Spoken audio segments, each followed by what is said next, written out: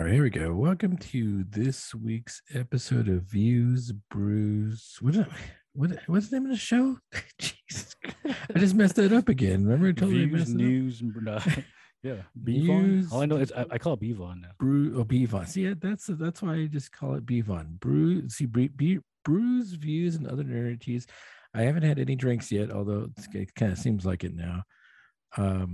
That's this episode. Jeez. Oh man. Leonard. But I'm Gregory. Might have been those seeds I consumed last week. Like poppy seeds?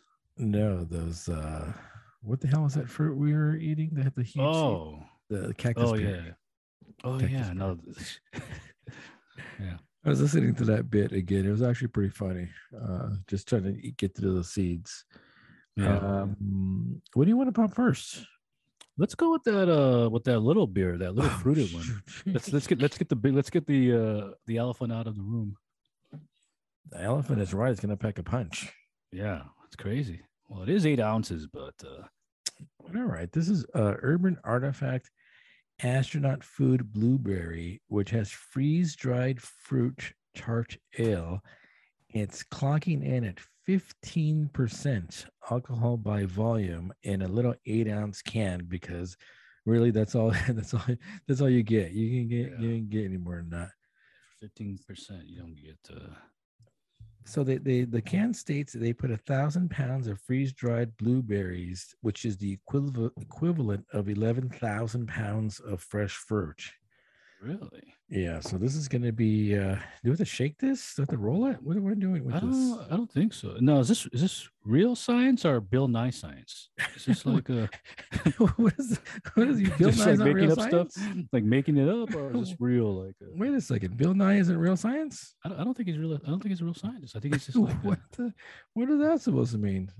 Is that are you? He's like a TV personality playing a scientist. Are you? That's called slander. If I'm not mistaken. Oh yeah, my mistake. He's obviously got many degrees. My bad. Slanderous. Yeah, my bad. Is that Neil Tyson deGrasse? Is that guy legit? Oh no. I believe he's an astronomer. I believe he's. Is he astronomer? He's an astronomer, right? I don't know. So we're just like making stuff up. Is Carl? Let's throw Carl Sagan in there too. Like. Carl Sagan, billions and billions. What was that? Yeah. Is that Nova? What's the show he had? I don't remember, but that was like a part of like our school. Like I remember used to watch him like in class, and that was like a famous line that billions and billions. Cosmos, is that what it was called? What did I say? Was Nova? No, I think it was called Cosmos. Maybe. I think you're right. I think it was Cosmos. Yeah, I think you're right, because I think he even had a book called that. Like, did you ever read that? A Brief History of Time. We should do that one next, because I'm not getting anywhere with Les Mis. Man, Les Mis is, holy cow, is it slow?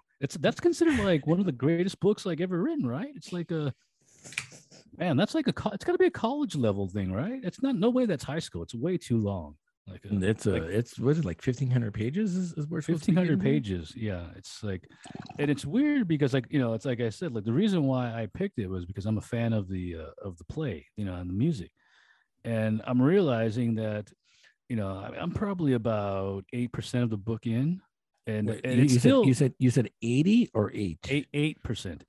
It's, and you really can't tell how many pages you are, because like, I don't know if you notice this, like on the Kindle, the pages are done weirdly, right, where it goes up, like it advances 10 or so pages, like every time you flip it.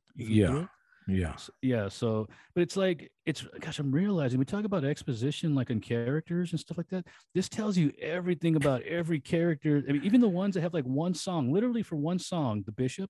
And it's like, it has like his whole life story and the way he operates and everything about him. Like, man, he's literally in the song for like 5 seconds. And that's all they mention him. Yeah, I'm still on the bishop, his part of the book. Yeah. We haven't got to like the main character yet. Like there's like 2 main characters like in the play. And is that Jean Valjean? Is he? Yeah, exactly. Yeah. Like Jean Valjean. Is that the Hugh Jackman character or no? I never saw the movie. I only know the musical and this musical, I guess. Yeah.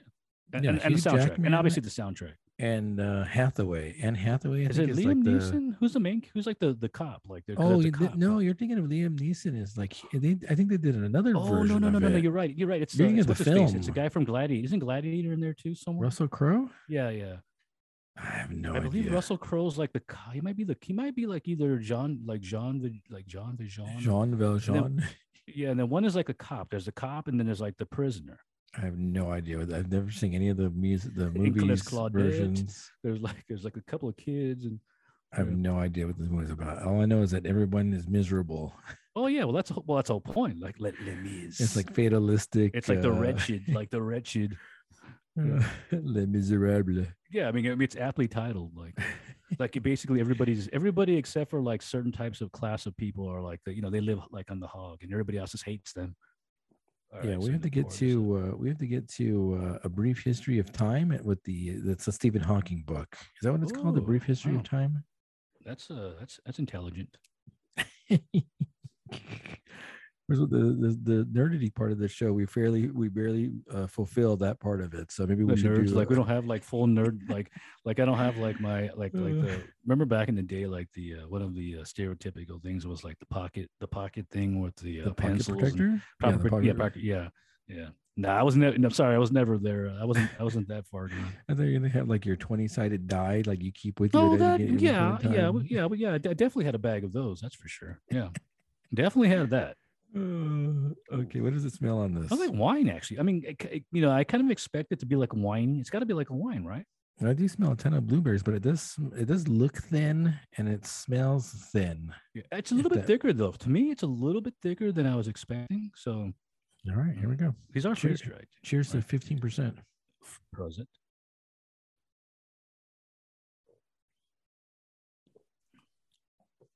Kind of winey, so I'm not a big wine drinker, but kind of winey, right? Like a vine. The blueberry is more like viney to me. That is sour though. Yeah, I'm not it is very blueberry intense, but it is very tart. Whew. You know what it kind of reminds me of? Yeah, I think we're just talking about this. It kind of reminds me of tamarind. Oh yeah, doesn't it kind of have like that tartness where there's like a little bit of sweetness in there, but it's like the tartness of the of an overripe tamarind. Man, and it's boozy. Let it coat your tongue and let it hit the back of your tongue and like the size of your neck. Oh yeah. I didn't get that though. I actually managed to avoid that. You're psychologically like imprinting it in my head now. That is I think that is sour. It's very. This is what I imagine because I'm not a wine drinker. This is what I imagine wine tasting like. Oof.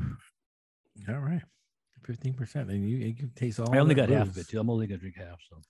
Oh shoot! You should have told me that. Oh, did you pour the whole thing in there? I got the little glass out. I got the little. It's only 8 ounces. Oh my gosh! Yeah, but still though, it still packs a punch.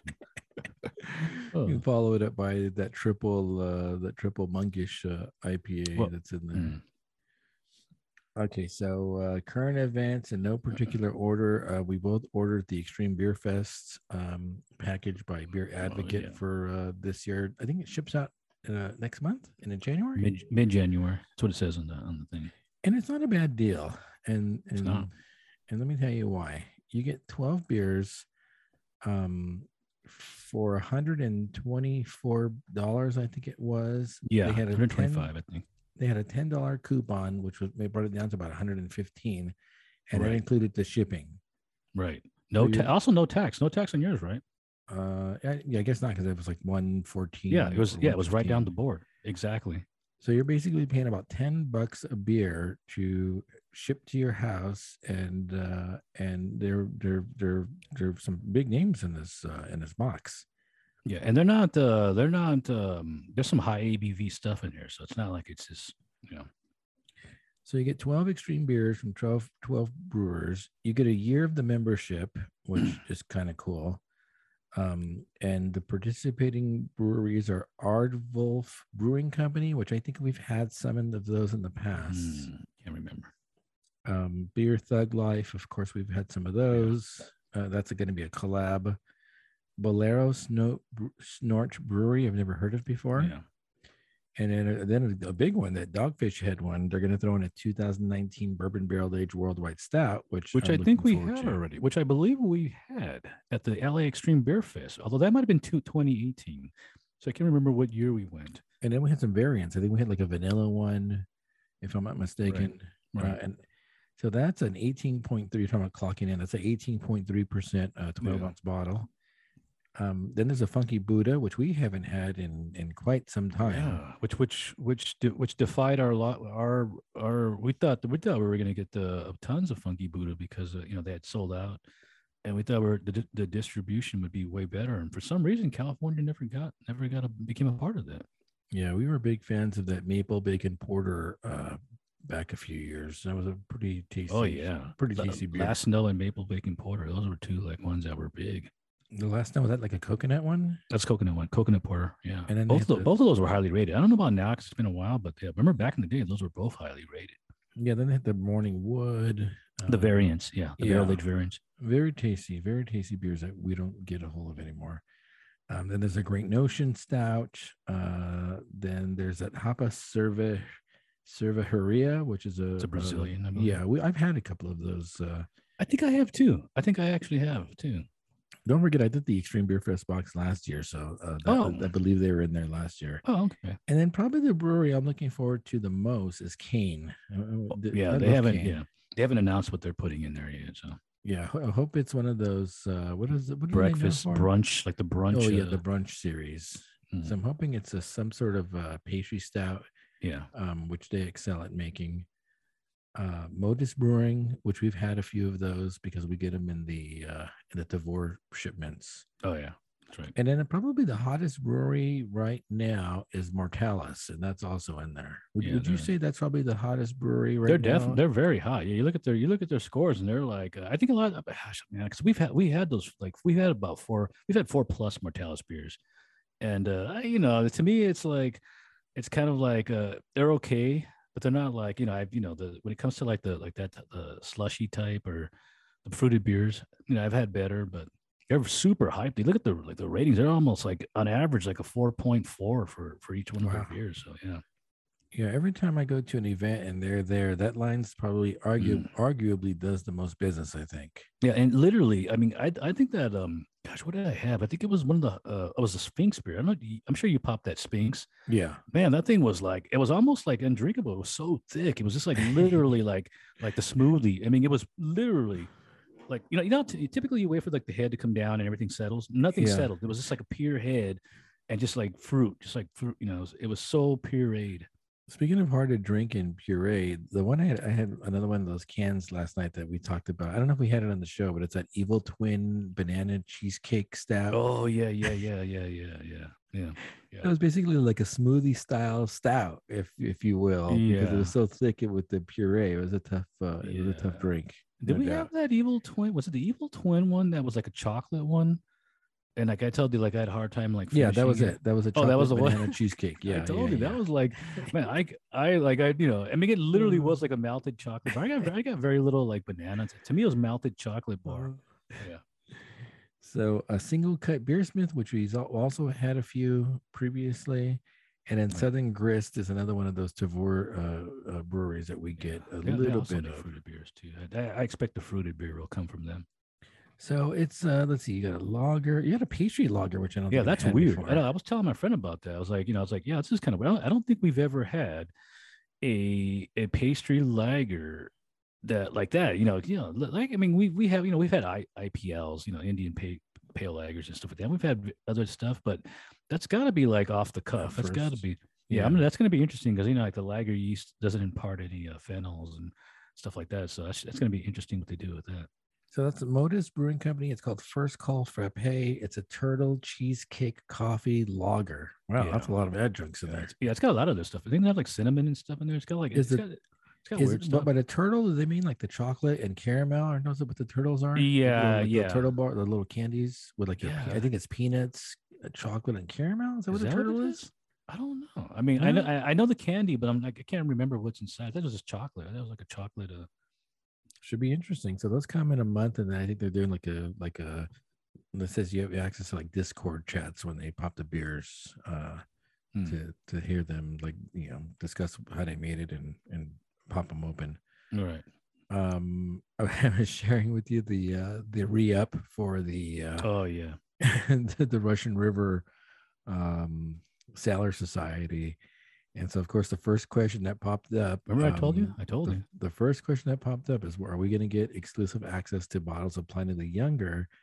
And I think what prompted that question was when they released the details of Pliny the Younger for in-person only.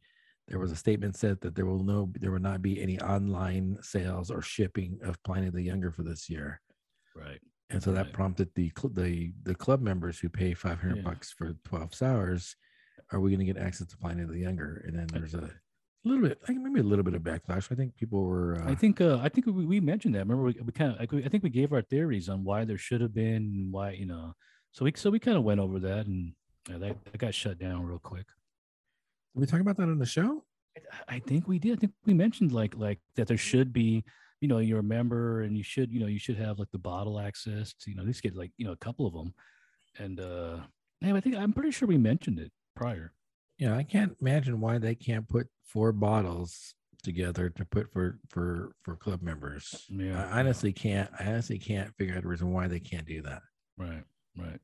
And it's like you said, like initially that was like a great incentive, like to get the club.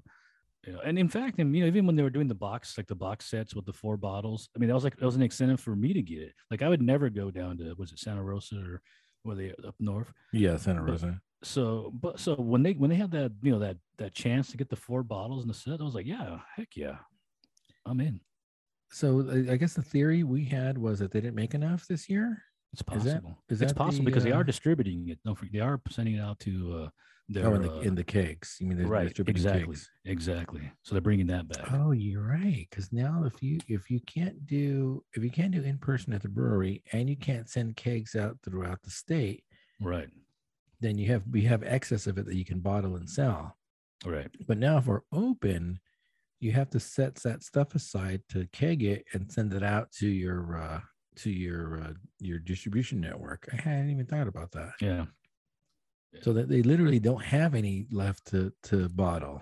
Yeah. And actually that would have been like, what was the response when they were like, were people like, well, like no response. No response. No, yeah. I don't think there was a response beyond that. No, it's going to be in person. A simple response. Well, it's being distributed. I kind of sometimes like Russian River does that, where they're just kind of like, unless enough people complain, they won't say anything. So, yeah. Well, and there was only and even I submitted a post because and I don't rarely submit posts, but it seemed like if we had it last year, we should have access to it this year. Yeah, like a simple response of there's not enough. It's just like now that it's being back to places being distro, there's not enough of it. And then that just ends. And then that just ends the whole thing right there. It's like, okay. And they said they said something to the effect of it's going to be in person. Like we look forward to seeing you in person. No, I'm not going to drive up to Santa Rosa to pick up 2 bottles. You'll have to go to 38 degrees to get it. Yeah, especially when we get it here at 38 degrees at both the Alhambra and the Mono. You're not going to go though. No, heck no. That's why I said last year was perfect. Last year was like beautiful. Like it's just like order online 4 bottles. That was perfect. I think it's a 2-bottle limit in person, right? Yeah, which is weird in itself too. It's only but you can drink like I forget how many glasses they let you get. Then you could get 2 bottles per person. So even then you still are kind of limited. If you're there for to load up on the Pliny the Younger, you're not going to really be able to. Yeah, it's going to be interesting to see what the turnout is, especially with this Omicron variant circulating now through California. Right. Although they're saying like you need not fear Omicron, which is see, every time I hear that word Omicron, I think of the David Bowie game. The David Bowie game. Yeah, there was a game that came out a while back. I'm not sure, but it was a PC game. It was called Omicron with a K, not the Greek letter Omicron, which is the virus is named after, but it was called Omicron with the K, and basically it had like it's the entire or the majority of the Hours album in the game. So it's kind of cool. And David Bowie's in there, and he plays like his music too. So is he like Jareth? Is he like a character? No, well, it's kind of like Polygon because it's like an older game. It's probably like a 90s type game. So it's but the music's in there, so it's cool. That's one of my favorite albums from him. I think I just saw he does he have a new album out? I thought I It saw probably that does. he has like he's dead. What has he like they're like trying to It's just like, yeah, rifle through his whatever he has like demos of it's and like like Elvis. Every year, Elvis has like a new album out. It's like, oh man. Yeah, I thought I saw there was a Bowie album out. yeah. But I don't know. I've always said, like my thing is if you're gonna do albums like remaster and like in picture disc, like the picture disc, Oh yeah, like a yeah, collectible. exactly. So I have a reason to get it, like a nice picture disc, marbled, colored wax. Then I have a reason to get it again. I can get like this, like your favorite albums, get them over and over again. Yeah, and then I need to invest in that Oh $20,000 my God, turntable. man. That's When I sent you the crazy. picture of. Yeah. I was like, what is that? Like, it's not even Uh, like the future. Like it's the past, but it's like the best of the past. It's yeah, like, I don't understand why you would pay $20,000. It's like I told you, like it's a Bateman. It's the it's Bateman yeah, model. exactly. It's to me, it's also, yeah, it's like a flex. It's a weird flex. It's as the kids will say, because it's basically it's like, hey, come listen to my vinyl collection of my $20,000 record player, and and not even the speakers. The speakers themselves were like 20,000 too. Yeah, It's just like, yeah, you're probably, if you got that much money, you're like you're living like in, it's, yeah, it's already, you're hated already. So yeah. I yeah, can't imagine investing 40 grand in a turntable and speakers. But hey, I if you have the disposable cash, I said, like, what is this, like the Lambo of like of vinyl, like right there? Yeah, that's crazy. oh, you should. I should have sent over the catalog to you because then the cartridges are, you could buy the cartridges Yeah. and they're several $1,000s with the cartridges with the styluses in them. Was it made out of gold? I'm imagining gold and platinum, like settings everywhere, like in the thing, like actual gems, like diamond, like needle diamond, like that's crazy. Speaking of David Bowie, we have that JoJo's Bizarre Adventure on the agenda. So Was David Bowie in it? he's isn't he a character? Isn't Bowie one of the characters in there? Isn't he a stand? Mm, Isn't he a stand? it might be one of the songs. Might be one of the songs, because Uh, I'm almost like forgetting like which characters have been, which songs, which rock bands have been used in JoJo. But I don't think. I've only seen the first two seasons, and to me it was kind of unwatchable. But I know Oh, it's you huge. guys Yeah. you Yeah. guys like Which it. is funny because my favorite season, season three. So like you didn't even get to like The my favorite stands season. with the stand. But I think season three exactly is the with the stands. stands, like featuring like Dio, like, and that's an obvious, like Yeah, but Dio's in the first. Dio's in the first two. Is he? Yeah, Oh, he's in the does he first come? one, but Does he he come back as a changes though. stand? Does he come back as a stand? He gets a stand. Not only is he like Oh, a he gets a vampire, but stand. he gets the power of the stand. He gets like his stand.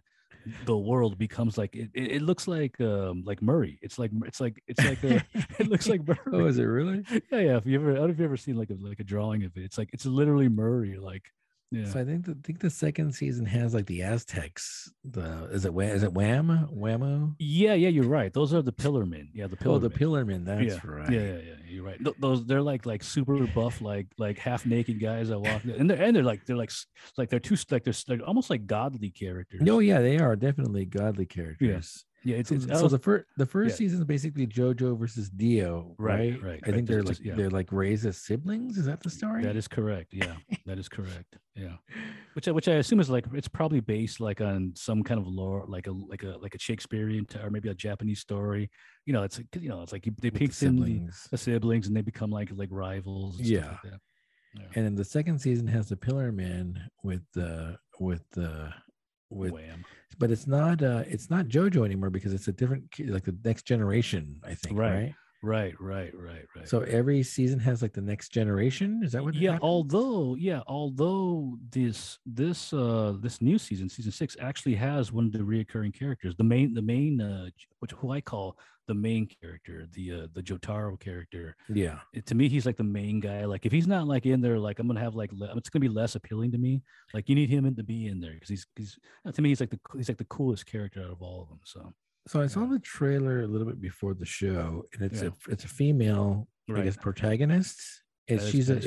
Is she in the lineage of JoJo? That is correct. Yep, she's the daughter of the character I just mentioned. Yeah, that's Oh, his daughter. okay.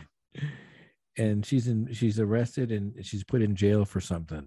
right. Falsely accused. Yeah, I didn't read the manga, so I didn't know. Some in the, I'm in the process of kind of getting to know it too. Even though they had the 12 episodes, So yes, it's like falsely accused because and everybody hates like the JoJo family because they brought down the downfall of like all the evil guys. They always got to get revenge for like their the followers and stuff like that.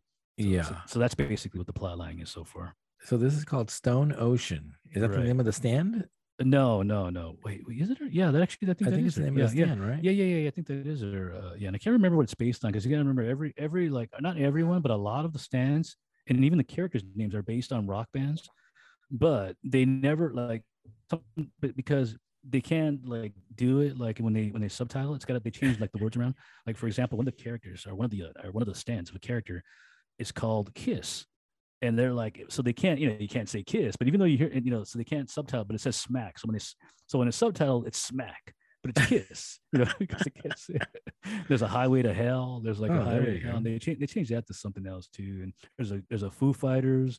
There's like those are all the new ones. And in There's like fact, the main Oingo character's name is Boingo, Jolene. Oingo Boingo. Oingo Boingo was the one. Yeah, Oingo Boingo was one that was back in the other series. The main character's called, her name is Jolene Cujo. She's the main character, and it's funny because it's you kind of like assume it's based on the Jolene the song by Dolly Parton, and sure enough, like early on in the anime, one of the other characters has like a little she shrinks her down and she starts like singing the song. She's like Jolene.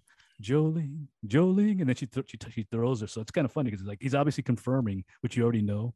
And the So last name's Cujo. Is it a reference to like the Stephen King? It's all I pop don't culture know. references, isn't Yeah, it? yeah, I'm not sure. It's It's beyond. possible. Yeah, I'm not. It's Yeah. it's possible. It's possible, but yeah, And then they also had pop music in this, yeah. right? So Oh like yeah. the Oh have to yeah. walk like the Absolutely. Egyptian, Yeah, yeah. It's a big one. Yeah, yeah. and The then the roundabout. the roundabout Who by does that? yes. Yeah, I think you're right. Yes, yeah, yes.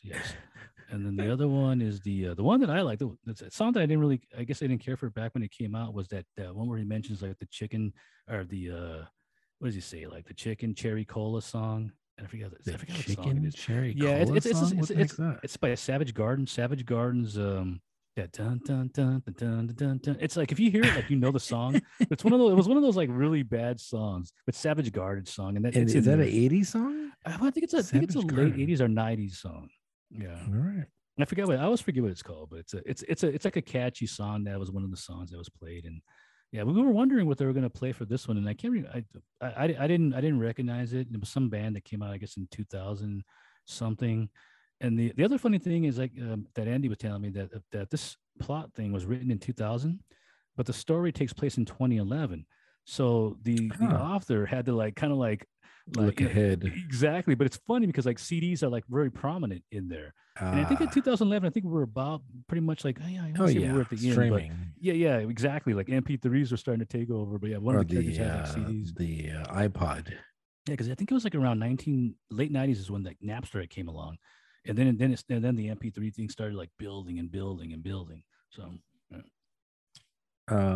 So is that all out on Netflix? Is that For the first 12 episodes, and I was telling Andy, I assume it's probably going to be about 3 seasons, probably about 30 something episodes. I don't know for a fact, but I'm wait? assuming it's going to be about 2 or 3 seasons. No, so the first season is 12 episodes long? Yeah, yeah. As Okay. far as I know, it's like the 12 episodes, and that's going to be the first season right there. Which Now, is but weird because back when it was originally streaming on the Crunchyroll, the anime series, it was one per week. It was one episode per week. So it was kind of weird seeing them all 12 together, like real like quick. So that was interesting. so this is season 6 or 7? Yeah, season 6. Yeah. And they're gonna produce three new seasons. I assume I don't know how many altogether. I didn't check it out, but I assume it's gonna probably be about probably about 36 episodes or so. Okay, Yeah. makes me yearn for the Robotech days. I'll stick to my Robotech. I couldn't get You'll into the stick JoJo to- stuff. Man, as far as I know, that's been Macross in a long time. They were supposed to always continue that series, but what happened? There's always talks about Yeah. Robotech. They barely new just got like the Robotech, right. Yeah, somebody just got the rights back to it. Like they barely just did that. So like Harmony Gold, like Carl yeah, it's like Macek. that Harmony Gold thing and the Is Carl Macek still alive? No, I don't think so. Actually, I don't Oh, think he shit. is. There's Harmony Gold and who was I forgot what Japanese company owns the Macross rights. Didn't Toby Maguire buy the rights to Robotech at one point in time? That was the rumor from back in the day that he was Wasn't he gonna supposed to make play Rick Hunter back in the day? them. that's long. That's long past now. That's long gone. Those days are done. Mm-hmm. Man, this is tart. Yeah, let me know when you're ready to move on. I need to. Oh, geez. What do you want to do? Well, you're gonna probably have to do a monkish next. I kind of wanted to go with the WildWorks. Really? So you want to after that? You're just gonna power through IPAs? Yeah. Okay. Yeah, it's no big deal. All right. I need a few minutes. Let's keep on going. I gotta because I'm pretty. I poured the whole can and I have to reuse that glass. So. Oh. I don't know. Do you have a WeldWorks glass? I don't have a WeldWorks glass. No. And I was there and I didn't buy any glasses. Yeah, no glass. I think maybe because I'm not a fan of their logo. Their logo is like a train barrel. It's like a barrel with a train, like a train. Yeah. Right? It's like a smokestack on it or something. Yeah. Yeah. I'm not quite sure what that means. What is Weld? I mean, what does the name WeldWorks come from? No idea. It's probably a regional thing. You know, it's like probably means something for the region that they're in. Well, because it's not WeldWorks like WOR. It's WERK. Right. So I don't even know what that means. Right. So you also want to review that Jack Reacher trailer. Yeah, it's weird. Yeah, that's a weird thing because like I had never been into Jack Reacher before, so all of a sudden I kind of like got into it because I had saw the trailer, and it's one of the few things on Amazon that actually caught my attention. It's not out yet though, right? It's just a trailer. It's not till like it's not I think February or March, so it's not coming out for a while. So when you think of Jack Reacher, you think of the original movie with Tom Cruise, which I had to go watch just to. Oh, you saw it? Yeah. Well, it's free on the on one of the Paramount service or something like that. Now, are there two of them? There's two movies. Two movies, yeah. And are both on streaming or just the one? Nah, just the one. I kind of wanted to get the second one, but I'm like, the first one is just it's kind of weird on some of the stuff that happens in there. Like it's like, wait a minute, like did he just do what I think he did? And it's just like kind of weird. It's never explained, and I was like, I don't think I want to see this segment. Not to mention that the Jack Reacher character, I found this after the fact that Jack Reacher, the actual book character, is 6'5". He's like 250 pounds. He's like a tight end, like an NFL tight end. Yeah, that's how you just perfectly described Tom Cruise. He's 5'7". He's like literally the opposite. He's like the Gimli of Gimli Reacher. So the Jack Reacher character is supposed to be like a tall, because the guy in the trailer is huge. He's huge. I tell you, the guy's massive. Well, and I sent you that I forget what website it was. And they were like kind of goofing on like Tom Cruise and like he's like this guy's like Tom Cruise, like his child, So Jack Reacher is a novel series. Correct. Yeah. And so is he like a hitman? Is he like an enforcer? No, what is his what because I saw the first movie, I'm sure. I don't remember what it's about. Yeah, they don't really say too much in the movie either because it's kind of like a mysterious character. But if you look up like the wiki, it talks about the character. I believe he's just like a Marine, like what do you call it? The military police. He's like military police who picks up skills along the line in his travels, like his combat skills. He's supposed to be like, I think they said like he's like half, the author says he's half Rambo, half Rimbaud. I guess like the I don't know if he's a philosopher or scientist or something. Like a French philosopher. Yeah. Rimbaud, half Rimbaud, half Rambo. And he's not special forces or anything. He's just like a big dude that powers through everything. So which is hilarious. What is his role in the novels then? I think he's like a wanderer. Like he leaves like the military. Geez. He's just like he's like kind of like a Rambo character. He's like a wanderer. Just gets into trouble wherever he goes, or like which is weird. Does detective work wherever he goes. Exactly. I guess he's like a military police detective in his past life, and then he doesn't have like Navy SEALs training, special ops, or this, So as far as I know, he hasn't. I just bought the first book so I can start catching up on it. But the weird thing about that first Tom Cruise movie is it's book number 9, which is really weird. Like, hey, let's start up a character called Jack Reacher. We'll both start at book 9. So like they don't really in the movie they can't even tell you what's going on really because it's not even at book number 1. So you don't have enough exposition. Yeah, it's just like things are happening and there's like that. There's a real shocking thing in the movie which is really unexplained. Like towards the end, you said you saw the movie, right? Years ago, wouldn't even be able to tell you what it's about. Yeah, the movie's called. It's based on the book called One Shot. It's based about sniper, and this guy gets accused of like killing these people, and it's not somebody else. I can't remember it's a guy who played in the Terminator, the one that played Kyle Reese, the new one in the Genesis movie. Like he's a bad guy, and he's got this leader that's like it makes no sense. They never explained the leader guy, but he controls this little group, and they're trying to they kill some people. And in the end of the movie, the last guy left is this old man. It's old, like this decrepit guy who's controlling this little group of like assassins. And then, normally in the movie, like you go, okay, he's like, arrest me. Like, it's no big. He tells like the Richard character, like arrest me. Like, I'm going to go to American prison. It's going to be like a holiday for me. Like, I come from like the from Siberia, where it's like, I literally had to like chew my fingers off and, and so, so Jack Reacher, you think, okay, like, the cops, whatever. He kills him. He just like shoots him in the head. It's like what is going? Like, why? Like, how? You can't. He just keeps murder. Not only does he murder him, but he does it in front of I think it's the DA. Oh, shoot. And she's like, he's just sitting right there, and like nothing happens to him. It's the weirdest thing I've ever seen in a movie. I've never seen that before. Like, he literally murders the guy, and then he goes on to the next adventure. Then you go free. And then you go free. Like, so it's like, maybe there's something they haven't explained with the guy he shot. Maybe he knows that he's like some, it's never explained why he kills this guy, like, out of the blue, and why the DA doesn't like. Now you realize that you just murdered that guy, so you're under arrest too, right? You realize that. It's so weird. So yeah. And so, was it any good or not?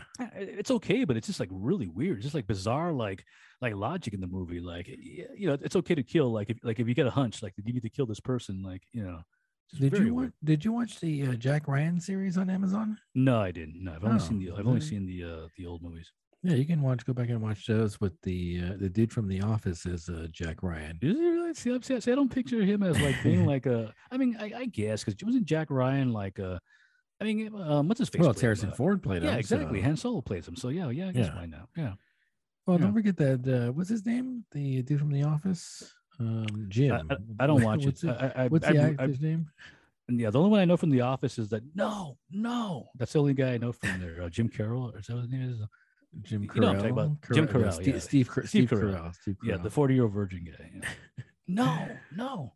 So the thing I asked about the Jack Reacher trailer, besides the guy is like totally jacked. He's huge. Wearing shirts 2 sizes too small for him. Yeah, but there's one scene where he doesn't have a shirt on. That's real. Yeah, it's like real.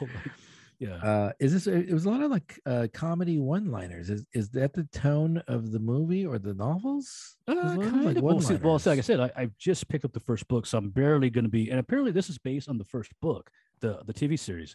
So I'm just going to start reading that. So I really don't know. You know. Yeah. So that the tone seems super light and comedic. I'm not sure if that's a tone that's supposed to be. Yeah. If that's going to be throughout the show. Yeah.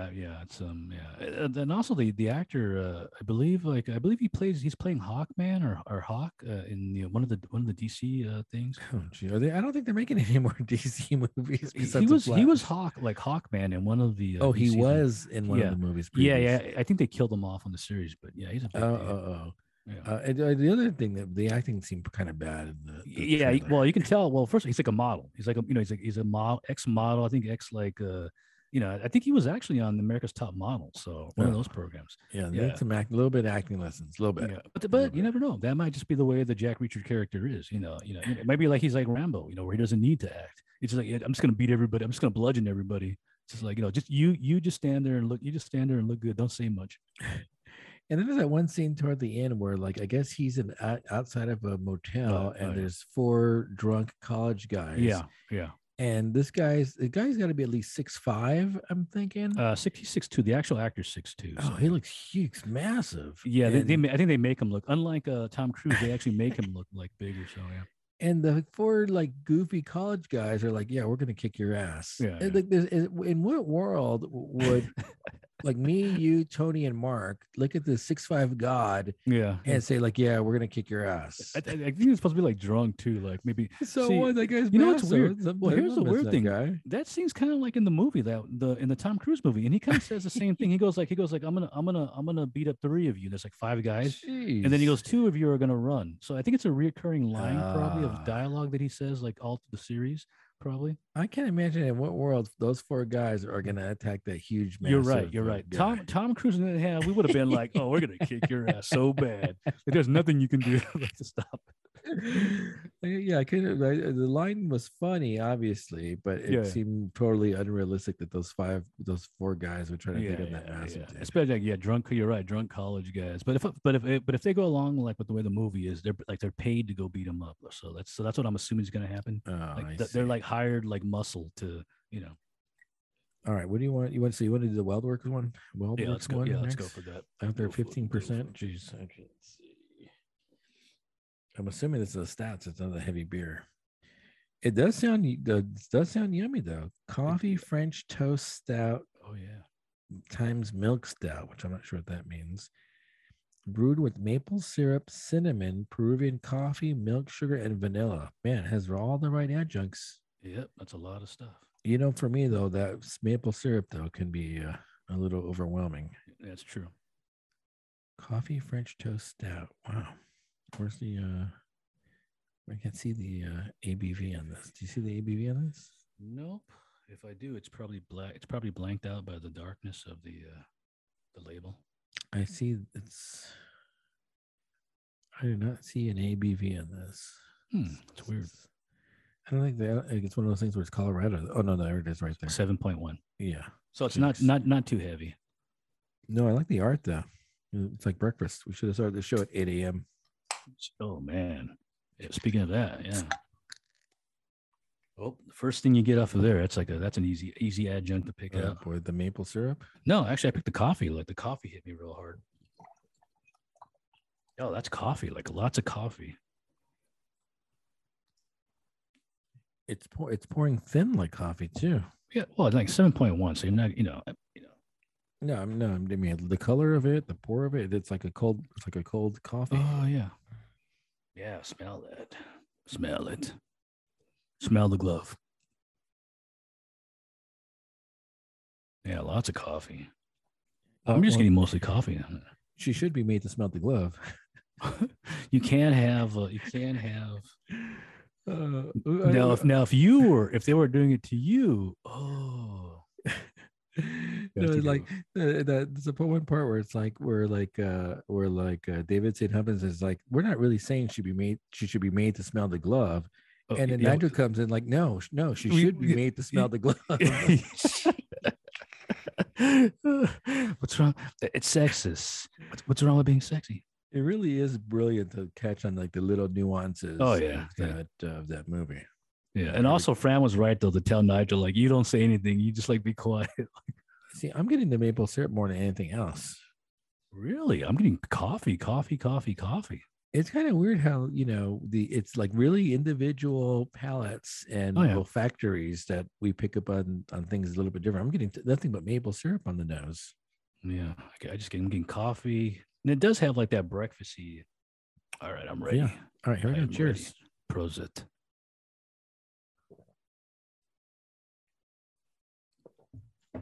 Wow. Oh yeah, that is delicious. Yeah, kind of like the maple bacon porter. And it's very light on the maple. It's not too heavy-handed on the maple. I like the maple, but I usually criticize it because they're heavy-handed with the maple syrup. Yeah, it's sweet, but not too sweet. I'm not sure if I'm getting a bunch of the coffee. So you're getting a bunch of coffee on it too? Yeah. Oh yeah. Yeah, now that I started drinking, I'm drinking a cup of coffee. I got a whole bunch of different K cups.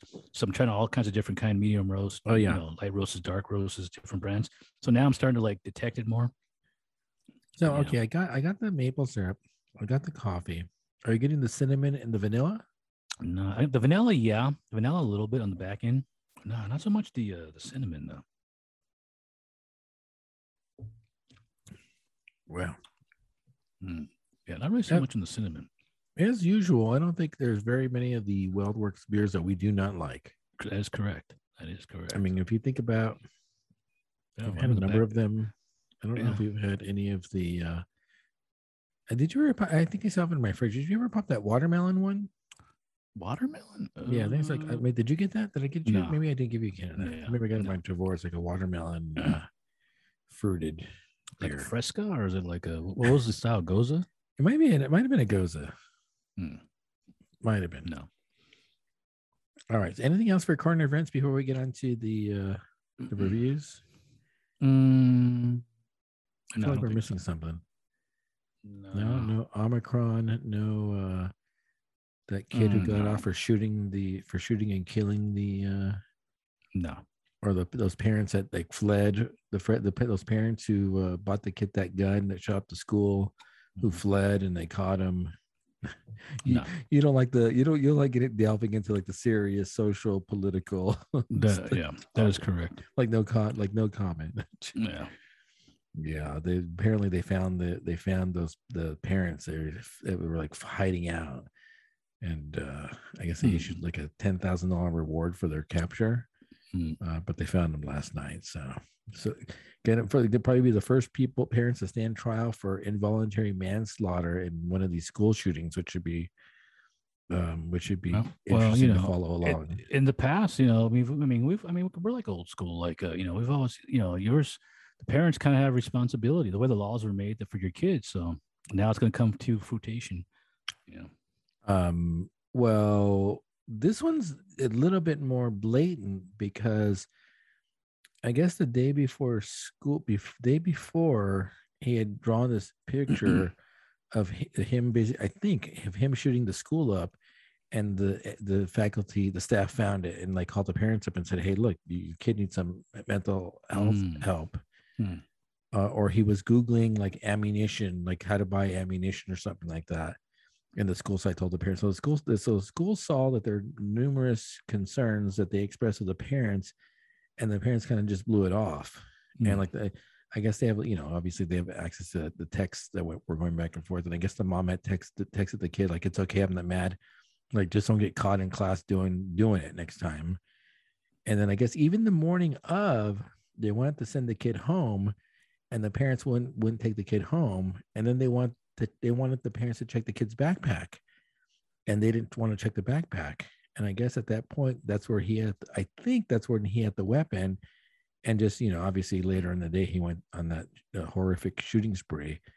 So I think they're saying there was enough negligence by the parents to stop this event that looked like it was inevitable to everybody around them, except for the parents, that the parents should be held responsible for the actions of their kid. And they bought the kid the gun too, on top of that. Yeah. If the least the parents could do is just kept him out of school. Be like, "Hey, you can't go back to school. You're acting kind of weird. You're acting weird, man. We need to hold you back." And if they had kept him home or checked the backpack, I guess 4 kids died and 7 got shot. It's horrible. Yeah, why are you taking the gun to school, kid? Come on, man. Come on. What's not, come on. Yeah. So did we? Oh, go ahead. No, just I'm sure going to be following it along. The media is going to be following that case along, just like that Rittenhouse case. So I'm sure we'll hear more stuff. Did we ever follow up on the one guy with the girlfriend and how he offed himself? And no, I don't know if we did. Because it came out that he offed himself. And and I guess like they're thinking there might be some charges to the parents, and like I always had like that theory that the parents might have known, and it's like, it's my own little like, not to be slanderous or anything, but that the parents might have known, and maybe the parents had something to do with like his offing, like they knew where his bag was, they knew where the body was. It just seems kind of like so like weird. Like maybe they, I don't want to say that they did it themselves, maybe one of the parents, but it's just kind of weird. Last thing I read, that the parents might have been charged with something. Wow. Well, yeah, at least like aiding and abetting, I think. Yeah, right? Yeah. Like I feel like it's almost certain that he told them at some point, and it might have set them off. Like you ruined you ruined everything. I mean, think about it. Literally, it's ruining everybody's life. So yeah, didn't the mom have like a burner phone, and to allegedly to communicate with the kid? They steered the law enforcement to an area that was already had previously been checked. Yeah, that's what I'm saying. Like all of a sudden they show up and the body's there and the bag is there. But I even think like one of the bags had like his diary. That's like wait a minute, now it's all of a sudden found like like I'm gonna off myself. A little too convenient. Yeah, it's very convenient. It was just very convenient. At the least, it's gonna be like probably some kind of obstruction. But obviously, I think it goes deeper. Like I'm thinking like something more deeper and darker, that the parents might have just like, maybe the father might have been like you've ruined everything. Like I'm gonna off you now. I don't know. That's my like a theory. whole like a if- subplot, like a it's a whole subplot. subplot. Exactly. Like Exactly. the dad had like a like I the brought you dad, into this world. I'm gonna take you out. Like, yeah. like you should have known better, boy. Yeah, exactly. Exactly. Yeah. No, but I'm sure TV movies all around Oh for all of this yeah, stuff. absolutely. Absolutely. Yeah. Oh yeah. Everything's a TV movie. Yeah. That Gucci is supposed to be out. Is that out yet already? Gosh, you know what's so funny is I didn't even know anything about it. But I think on YouTube I keep seeing this video pop up, or it has like Lady Gaga. Gaga. Yeah, and it has like comparison, like Jared singing. Leto and Oh really? Jared Leto, Oh. Gaga, and Kylo Ren, I believe, are in that. Really? Wow, man. So it's an all-star cast. Yeah, I'm about to check that because the video keeps popping up to like compare like the voices. I didn't listen to it. It's spot on. No, they're spot on with the Really? original Gucci and Lady Gaga's impression. Yeah, exactly. Yeah, Yeah. it's pretty spot on. Now, does Lady Gaga like get to sing in here, or is she gonna like do like this is the background music? Like, is she gonna do like the opening The theme song. Yeah, yeah. I'm a That's big what I- fan that's of what I assume was Gaga, gonna so happen. Yeah. the girl does have acting chops, no doubt. Mhm. Did you ever watch the American Horror Story with her in it or no? No, the only thing I've ever prior to the Stars Born, the only thing I saw with her was that skit by those. But I want to say it's the two guys that do the Bash Brothers, but it's the one. It was a Saturday Night Live skit. Something about like the box and like are they both go to have like sex with like Lady Gaga, it's something like that. And it's like a 90s like retro thing. And it's like a song that goes along, and they're like singing it about like having like a thing with Lady Gaga. I'll send you the link to it. Oh. It's an SNL skit, I think.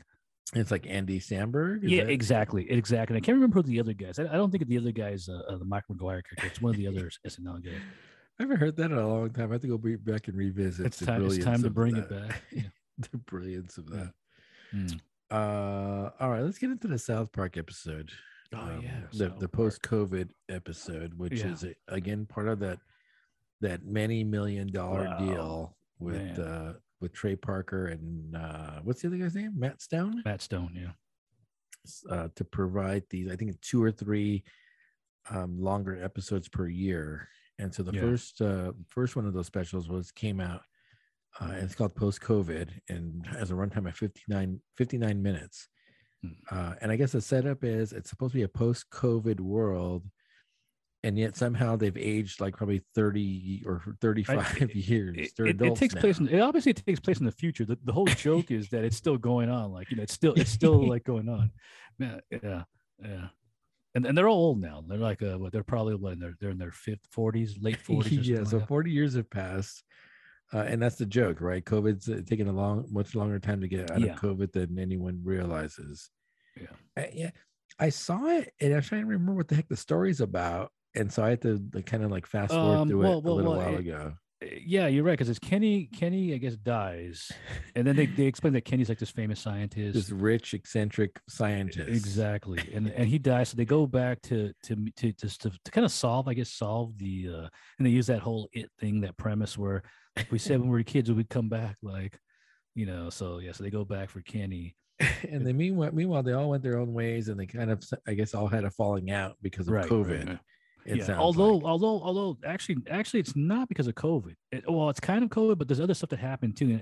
And obviously I haven't really been following the last like South Park, but there's that whole subplot where it's the father like has the pot farm. The integrity. And, the integrity. Exactly. And like apparently like well, first of all, doesn't he like start like the whole COVID thing? Like like he brings it back. Has sex with the Mangolin. Yeah. Him and Mickey Mouse go like to China, I think, or they go something like that. Yeah, I saw or clips of that. maybe Holland or the Netherlands. They go somewhere, and they're like, Mickey Mouse is like this party. It's pretty funny. Mickey Mouse is heavy like a party animal.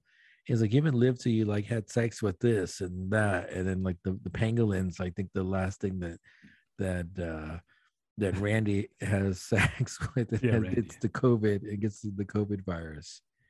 Yeah, and then so but then I guess it goes back to the farm, and I guess like what's his face kills everybody, like everybody dies like at the farm. So it's kind of like it's very dark too, where like the mom dies and the sister dies, and and the farm gets burned down, and he loses all the pot and stuff like that. And he had the cure for like I guess he was one of his strains of pot was like the cure. Oh, But it gets destroyed too. So and I guess that caused a lot of like friction and hatred, like with the rest of the friends.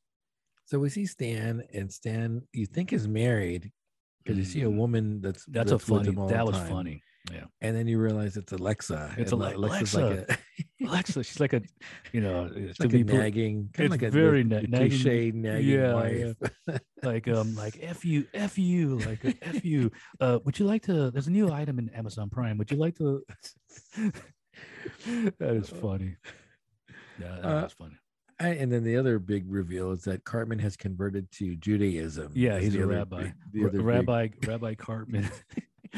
So I was talking to somebody, and they're like, "Is Cartman Jewish in the series, or is he not? Like the whole joke is like he's a self-loathing Jew. Is that what the whole joke is?" That's a great point that we talked about here in the house. Oh, is Cartman I mean, is Cartman a Jew to begin with? Yeah, or is he just like Jewish to begin with? Yeah, that's I was wondering that. Is he, because obviously obviously as a kid he's very anti-Jewish. So it makes me wonder: is he just like is it because maybe I guess maybe the family's just not a practicing they're not practicing Jews, and that's why he doesn't like them. But it's just really weird that all of a sudden he becomes like a rabbi. And a very formal. Oh yeah, it's like it's very kids. Orthodox. Yeah, it's like Orthodox. It's not even like a. No, but it's supposed to be like the ultimate way to get back at what's it, Kyle, I guess. Yeah, right? and they tell him like F you, Cartman, you're just doing this to get like just like your revenge on me. Oh boy, it's I wouldn't say it's the strongest episode. It wasn't. I'm gonna say the same thing. It really wasn't. With the exception of the inside jokes, like the Alexa, and there was also this. Did you get the reoccurring joke with the Japanese when they play like the Japanese geisha woman, like on the top of like the TVs that are playing. Did you get that joke? No. Oh, no. that's like the Blade Runner stuff. It's like Blade Runner. Oh yeah. Like it's literally like Blade Runner. It is with some Blade Runner. Yeah, because I think at one point you see like the cars, like the cop cars on the top, and they start coming down. Like it's like so obscure. Like, wait a minute, Blade Runner. That's Blade Runner. Yeah, it definitely wasn't the strongest episode. It wasn't. I wasn't expecting it to be a multiple part episode. Yeah, I wasn't. So that was a little upsetting that it didn't have an ending to it. Yeah. I was also confused by because they go like to the asylum or something. Oh yeah, this is something you probably unless you watch it. This is what I think it is. Okay, so the guys, I guess they go to look for somebody named Choss, like Choss something, and then when they show the name, it says Chaos. Victor Chaos. Yeah, Victor Chaos, but it's Victor Chaos, and then I realized, wait a minute, that's what's this Butters character? That's Captain Chaos. No, Professor Chaos. Yes, yeah. So that's his character. So he become like the bat, like the yeah. Oh, so you got that. Yeah. I was like the thing. I was like, wait, that's Chaos. That's that's Butters. That's Butters' character. Who's the General Disarray? I can't remember. I only know like a few of them. Like remember Professor Chaos takes on the sidekick. Butters takes on the sidekick called General Disarray. Oh, shoot. But I don't know which character. So yeah, clearly Butters makes his presence felt in the next. I assume he's gonna be like the Joker or something. He's gonna be like in the room, right? Like the Joker, like in there. Yeah. So this is just saying Chows. I'm like, wait a second, that's it's gotta be Butters. I didn't get into the show the nameplate and it says Chaos, and then you were like, oh, it's Butters. Like he's the. What happens to Butters and the other character I love? The other character I love is hysterical is Ike, Kyle's little brother. Oh yeah, because he's like the Canadian. Remember, like he had the Canadians have like their heads like they don't make them look like they look abnormal like. My favorite characters in that show are Ike and Randy. Like the main characters, they're funny, but I think the supporting cast at times is funnier. Yeah, definitely my favorite character is Cartman. I think it's a little too easy. Yeah, but it's that's why it's so funny. I was watching a clip of Cartman gets beat up by one of the female characters, and they're having like a fight. Like that's a good one. That's a good one. Yeah, and he gets like thrashed. He gets all thrashed by her. That is a good one. That's a good one. Yeah, you're right though. All in all, the episode itself wasn't all that great. There were with the exception of some funny jokes, it really wasn't all that great of an episode. I'm expecting more in the second part. Well, and again, they carry the theme that Kenny dies. Right. Although we're in a season right now where Kenny almost never dies, which is kind of funny Oh, because the okay. theme is like he's supposed to die every episode, right? Yeah. Yeah. We're in a season where he barely dies, which is kind of funny because like they set you up like you think he's gonna die and then he doesn't die, and it's kind of funny. Yeah. Yeah. So so Kenny's like poor white trash. So it's kind of funny that now he's like this brilliant. You figure he's gonna be like you always figure he's gonna grow up to be successful and brilliant, and then they kind of exploits that whole. Yeah, he's a brilliant I was scientist. also trying to figure out like, cause there's that one scene where like he's like in the time machine and everybody's dying, like, and I was trying to figure out what movie, because I feel like I've seen that movie before. Yeah, I feel like I've seen the scene before, or like where people are like they're all like the bodies are exploding and it's like a time machine. And I know I just felt like I saw it before, but I didn't look it up. I didn't want to like check it out to see what it was. But I felt like I had seen the scene before. Did you pick up any of those Bourbon counties, by the way? No, I didn't. No. What about that Worldwide Stout? It's just down the street from you. I think I it's missed literally that down the street from you. Yeah, I had missed that because Andy had came over because we had saw the JoJo, and I maybe they posted that after he had came, so I had got something else. Like literally down the street. Yeah. Mm-hmm. So yeah, we'll have to wait for the second episode of this. I assume it's gonna be a time travel thing where they just all go back, like in time or something like that. Yeah. Maybe the pot will have them like psychedelically go back in time. Maybe. Yeah, I feel like they're gonna go back and they'll just explain they don't have to like keep them old. They'll just go back to kids. And then it'll probably be like, now we can do things different. Cartman will still be the same way, like and they'll tell you know what I'm saying. He's gonna go back to the way he was. Well, the other funny joke too was how like Cartman's staying down is it Kyle's house or Stan's house he's staying at? Kyle's and house. then Kyle's like pissed off and he's like constantly telling him like to shut up, and like and the kids start revolting and they start becoming like Cartman. Yeah. They start like F you like F you Stan. They start becoming Cartman. So that was kind of funny. Yeah. We'll see what happens. We'll see where it goes. Oh, that's the other part. I guess when they go to all to do the helping thing, like everybody agrees to go back except for Cartman, and then Cartman tells the kids, "Yeah, like F you Kyle," like, and then the kids they all leave in the end. Yeah. Well, do you even know when the next episode's coming out? No.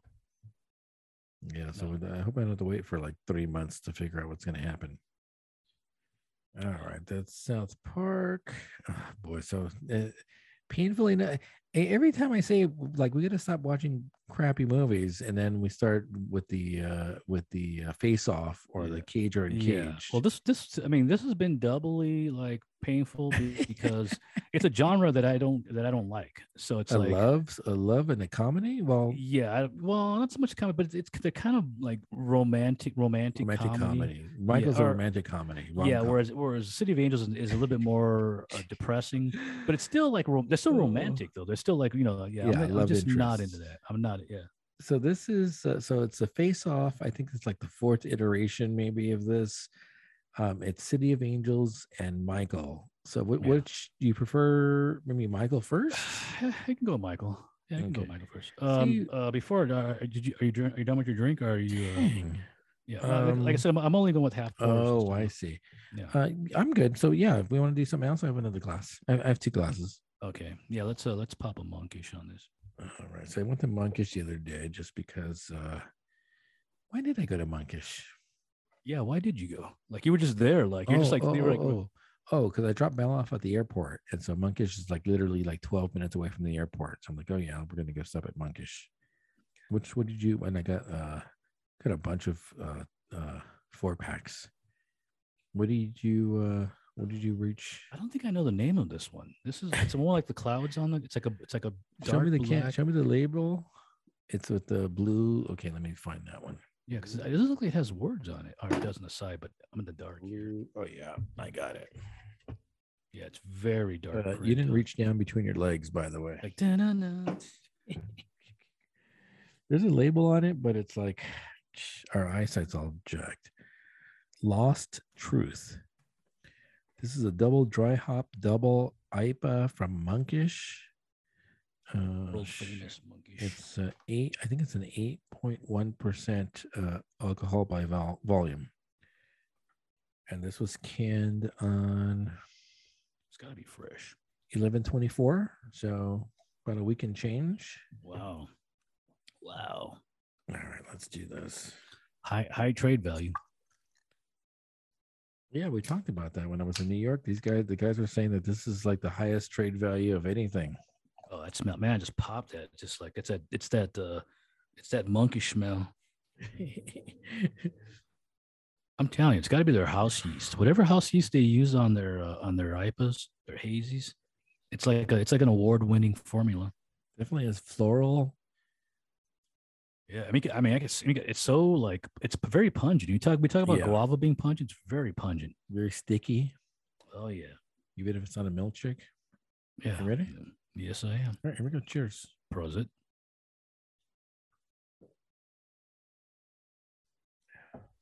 Yeah. Oh yeah. Yep. It's monkish right there. They do not make a bad beer. Yep. Very balanced too. I get a little vegetal taste at the end, which you might be getting. That's like it's so funny. You're probably because it's so green, it's so fresh. People. I think I mentioned this before in the past, where like there are people who buy monkish and they'll try it green, quote unquote. You talk about like it's almost has that vegetable, that astringent taste to it, and then they let it sit for a while, and that's when they'll try it again. So yeah. All right, so we're gonna do Michael first. Michael's 1996, and City of Angels is 1998. Right. All right. Michael is directed by Nora Ephron, and which is the Meg Ryan connection, because she directed Meg Ryan in When Harry Met Sally, You've Got Mail, and Sleepless in Seattle. Wow. So she's like she's got to have some awards in there, right? Have those not won like awards for something? Comedies? Maybe like MTV awards. Really? I figure like the one with the Harry Met Sally one. That's like that's got like some big scenes in there, including that one scene that takes place in that New York the deli or the deli, diner. Yeah. Which I was watching a streamer and they were in there, and they were like talking about it. There was like the one the streamer I was watching, the girl was like doing the scene, and the guy was like no, you can't do that. Like don't do that. Oh, like in a restaurant, in a real restaurant. Yeah, in the actual place she was doing the scene. Like but everybody knows the bit, though. I would assume, right? Yeah, I think so. Yeah, but it's still funny, like when somebody's just randomly doing it. Starring John Travolta as Michael the Angel, Andy McDowell, currently residing in the Where Are They Now farm. Yeah, that's weird. Yeah. As Dorothy Winters, William Hurt as Frank, good actor. Bob Hoskins, Robert Pastorelli. Yeah, an odd casting of Gene Stapleton. Which, who I thought was gone a long time ago. But yeah, I mean, did you think that Edith? Edith. I guess I'm thinking of like the because my mindset's thinking of probably like back to like Archie Bunker. Where doesn't she die in Archie Bunker? Oh yeah, that's right. Then it becomes like Archie Bunker's place. So I thought it was just like I thought that was actually written in where she really does die. So I thought she was gone. And she seemed old in that show, and that show's you're right. You're right. She looked better in Michael than she did in the. Think about Archie. Look at Carol O'Connor. He's old in that show too. Yeah, they did age him up in those shows. Yeah.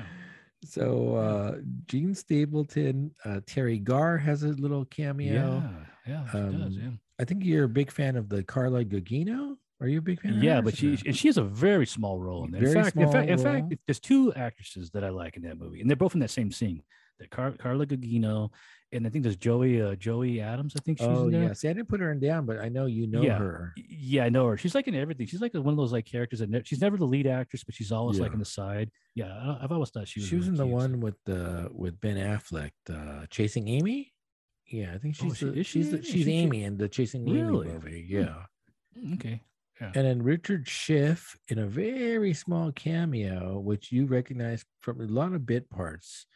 Most recently, he voiced Odin in the last of God of War video game. Oh, but you would recognize. I think he plays like a waiter maybe in this. You would recognize him immediately. Surprised you didn't recognize him. Yeah, I didn't. All right. I don't even know what this. I honestly don't even know what this movie's about. This both movies are similar in that sense. Like, it's like to me, and I was thinking about this. These movies remind me like of of like romance novels where it's just things are just happening for whatever. Like it's just there's really no purpose other than just to have like romance and stuff like that. And yeah, you're right. I have no idea what's going on in this movie, especially that opening scene where like I guess they're supposed to be what do you call them? Yellow Like- journalist, like National Enquirer. National type Enquirer, journalists. exactly, the Examiner or whatever those papers are called. Yeah. And for some reason they're like in Alaska or something, and they're taking pictures. And I guess it's supposed to be like a fake Santa Claus. Oh, For no, yeah. it's just like the like you can't think of something better like I even aliens. forgot. I like- even forgot about that. Oh no, yeah, that's like the first thing, and then yeah, but there's one funny line where I think I don't know, it's Bob Hoskins or one of them says like because I think they use like native kids from Alaska, Yeah. and then he says he says like could you get American kids? And he goes like they are American. What are you talking about? Yeah. So the William Hurt character and the Robert Pastorelli character are journalists for a Quote unquote journalist. Yeah, for a National Enquirer. What is the Examiner called? I forget. The Herald Examiner. I I forgot forget. what's up with it. So they're kind of what is it? The tabloid Tabloids. journalists. There, you go. exactly. Jeez. Yeah, tabloid. There's Or an also, old- is there's that old also phrase. not the yellow journalist too? Like, or is that a different thing? That I don't know. Hmm. So they're tabloid journalists that get a call to go check out an angel. And then for some reason, Annie McDowell has to go with them. She's just there for no reason, really. But it's later revealed that she's a dog trainer that will take over I guess William Hurt's job. Yeah, but you know what? That's not even like a big reveal idea. because they show you in the movie her with like around 6 dogs. It's obvious that she's walking them around and then Oh. she's telling the dogs like I'll be back, like don't worry. Yeah. So you Forgot know, about you know, I was actually expecting like a bigger reveal. Like, you know, I was like, wait a minute, this is so they literally told you that she's why would a dog walker, it's so weird. They never explain how Bob Hoskins even knows her. Did he see her? Was he Yeah. walking around? Because there's Yeah. a whole thing with the dog that's I guess it's a celebrity Yeah, the within dog is the more important. magazine. Yeah, the dog is very important. It's like a And it's like- yeah, so they can't fire William Hurt or Robert Pastorelli because they take care of the dog, I guess. yeah, exactly. The So if Robert Bob Pastorelli Hoskins could bring in character is like- Annie McDowell as a dog trainer, then he can fire the other two guys. it never makes any sense. Like why? Like why though? Like why? Like it's what if these guys have given you stories in the past? Why would you get rid of them now? It really makes no sense. Also, I want to pull back to the because we're talking about music in the movies and stuff like that. And I forgot that because we're talking about like Randy Newman does the music. And the first thing that you hear is a Randy Newman song in the very beginning. Yes. I can't remember what it's called. But man, I swear that song sounded like Toy Story. No, well, besides that, I but love no, to me, LA. Like I love No. LA. no, it actually sounded like a ripoff of Against the Wind. Bob Seger's like Against the Wind. Oh. And I was like, wait a minute, it sounds like Against the Wind. Like, is he just hey, Randy, can you do a song that kind of sounds like Against the Wind, like for the title track? Heaven is My Home, written and performed by Randy Newman. I did all the Heaven is my soundtrack. home. Da-na-na-na. And he always sounds the same too. Like always, you know who it is right off the bat. So yeah. And like, Yeah, so we'll yeah, get well, I think we're gonna talk more about the soundtracks of these movies than the movies, maybe. yeah, exactly. Yeah, definitely in City of Angels for sure. So Michael's an angel. The three tabloid journalists now, because they get joined by Annie McDowell, go and they visit Michael, and Gene Stapleton's the caretaker of Michael. Yeah. And when they introduce, okay, this movie's supposed to be a comedy, right? There's only one scene that I laughed at in this entire movie, and that's when they introduce Michael. He comes down, kind of schlubby, kind of a schlubby John Travolta, Yeah. big guy too. You forget how big he is, and he's grabbing his groin and kind of smoking, and to me that was the only thing where I chuckled, and that was it. Literally the only scene I laughed in the whole movie. Yeah, it's supposed to be a romantic comedy, but there's nothing romantic and nothing funny about it. Nothing funny. Yeah, where's the comedy? No comedy. No. And the romantic stuff's kind of silly too. It's just like out of the blue. It's like out of the blue. Like why are these guys special? Why do they get the why does Michael the sheriff take what's it makes no sense. because the thing about the William Hurt character is kind of an a-hole, like and Yeah, he's yeah, definitely an a-hole to Andy McDowell. He's yeah. like And but then mistreats her, talks down to but her. not only that, but Andy McDowell's been like married like what, like several times. So it's just like these characters that like you don't care about. They're not even like new, like people that are like newly in love. This is gonna be like the thing. It's just like random characters. I definitely agree with you that there is no likable character in this movie. Not Oh even yeah, I Michael's. Not agree. even Michael's a glutton. He No, smokes. He drinks. yeah. He takes sugar. Oh He yeah. sleeps with all sorts of women. Oh yeah. I There's gotta nothing add. likable about Michael. I gotta add that both of these movies had the similar thing, which I think they ripped off from the cover of Heaven and Hell. They both smoke Smoke. cigarettes. Yeah, it's like literally like, wait a minute, this is I'm sensing a pattern here. It's like it's Heaven and Hell. It's like Gluttonous angels. yeah, That's the theme. especially Michael didn't make as much sense, but at least the City of Angels made a little bit more. But yeah, So and also you gotta mention that okay, he's Michael the Archangel, but yet he comes off more as Cupid or Eros, like he's not Michael. As we know him, the avenging archangel. He's literally like a love doctor, like the sheriff. he does want to battle though. He does battle the God, the one of the bull. dumbest things I think I've ever seen in the movie. He just What, goes the in the bull? field and starts like with the bull. It's so dumb. So Oh dumb. my gosh. I mean, Yeah. at least the bar fight scene with him where he's fighting the guys, that makes a little bit more sense. Where he's, that makes more sense. He's throwing the guys around and it's just, the bull thing is just so silly. Does John Travolta have in his contract that he has to have a dance scene in every movie he does? Oh, it's funny. It's funny that you mentioned that. He literally does like it's almost like it's like a in between disco, the Pulp Fiction yeah, type dance. definitely Pulp Fiction. Yeah, vibes. Definitely doing that. He's got a bunch of females. So apparently he's giving off some kind of. She says that he's in heat. Yeah, she says that he's in heat, which makes no sense whatsoever. First of all, he's not supposed to be human, but he's in heat. Like, yeah, I didn't get that at all. And so he smells like graham crackers or like it's like all types of like sweet, everybody like has sweet, a thing they're attracted like to. pie. Exactly. Yeah. Yeah, and apparently he's just having like a bunch of sex with all these human. He's like he's creating Nephilim. He's creating like these demonic half humans like all around the globe. Isn't that what happens? Isn't that what Can he happens? breed? Can he just breed with? Well, that's what I'm humans? saying. There's that whole thing, and I'm not sure which book, if it's in the holy book, but there's like when the seraph, the angels have like sex with like humans, they create like these things called Nephilim, which are like monstrosities, like because they're not supposed to do that. Wait, what are they called? I believe they're called the Nephilim, which is like which is like the offspring of man, kind of like when the gods have like their kids and they come out like like the Greek gods, which is probably that's what it's based on. But they're not supposed to do that, and they have these like so Michael's literally having all these like these monstrous children everywhere, because he's not using any protection. He's just going full force. Yeah. Oh man. So yeah, I think because then Gene Stapleton dies, and then he decides to go to Chicago with them to the tabloids. Yeah. But then you're right. He moves over to Cupid, or I almost kind of think like as a guardian angel for the Andy McDowell character. I don't know. Because remember, he says, "I can't leave." At least City of Angels makes a little bit more sense that way. This way, it's just like randomly. Like when did the archangel, the destroyer, like the guy who fought like Satan, like Lucifer and the demons, become like this, like just like this, like like this love god? It's so silly. I don't know. Or maybe he just got tired. Just like, yeah, I'm tired of just like beating up, like I need to go do some mundane human stuff. I don't know. Because doesn't he say like, my time with you's not up, or like he alludes to the fact that he can't leave until he makes sure Andy McDowell falls in love with the William Hurt character. Is that what his thing was? I do know that his time so. does run. I know his time does run. See, I thought his time was running out too because at least out of both movies and every all the angel power, at least he does something that's somewhat beneficial. He brings back the dog. Exactly. So at least he actually has some purpose. I don't even care about the love story. I care more that he brings the dog back.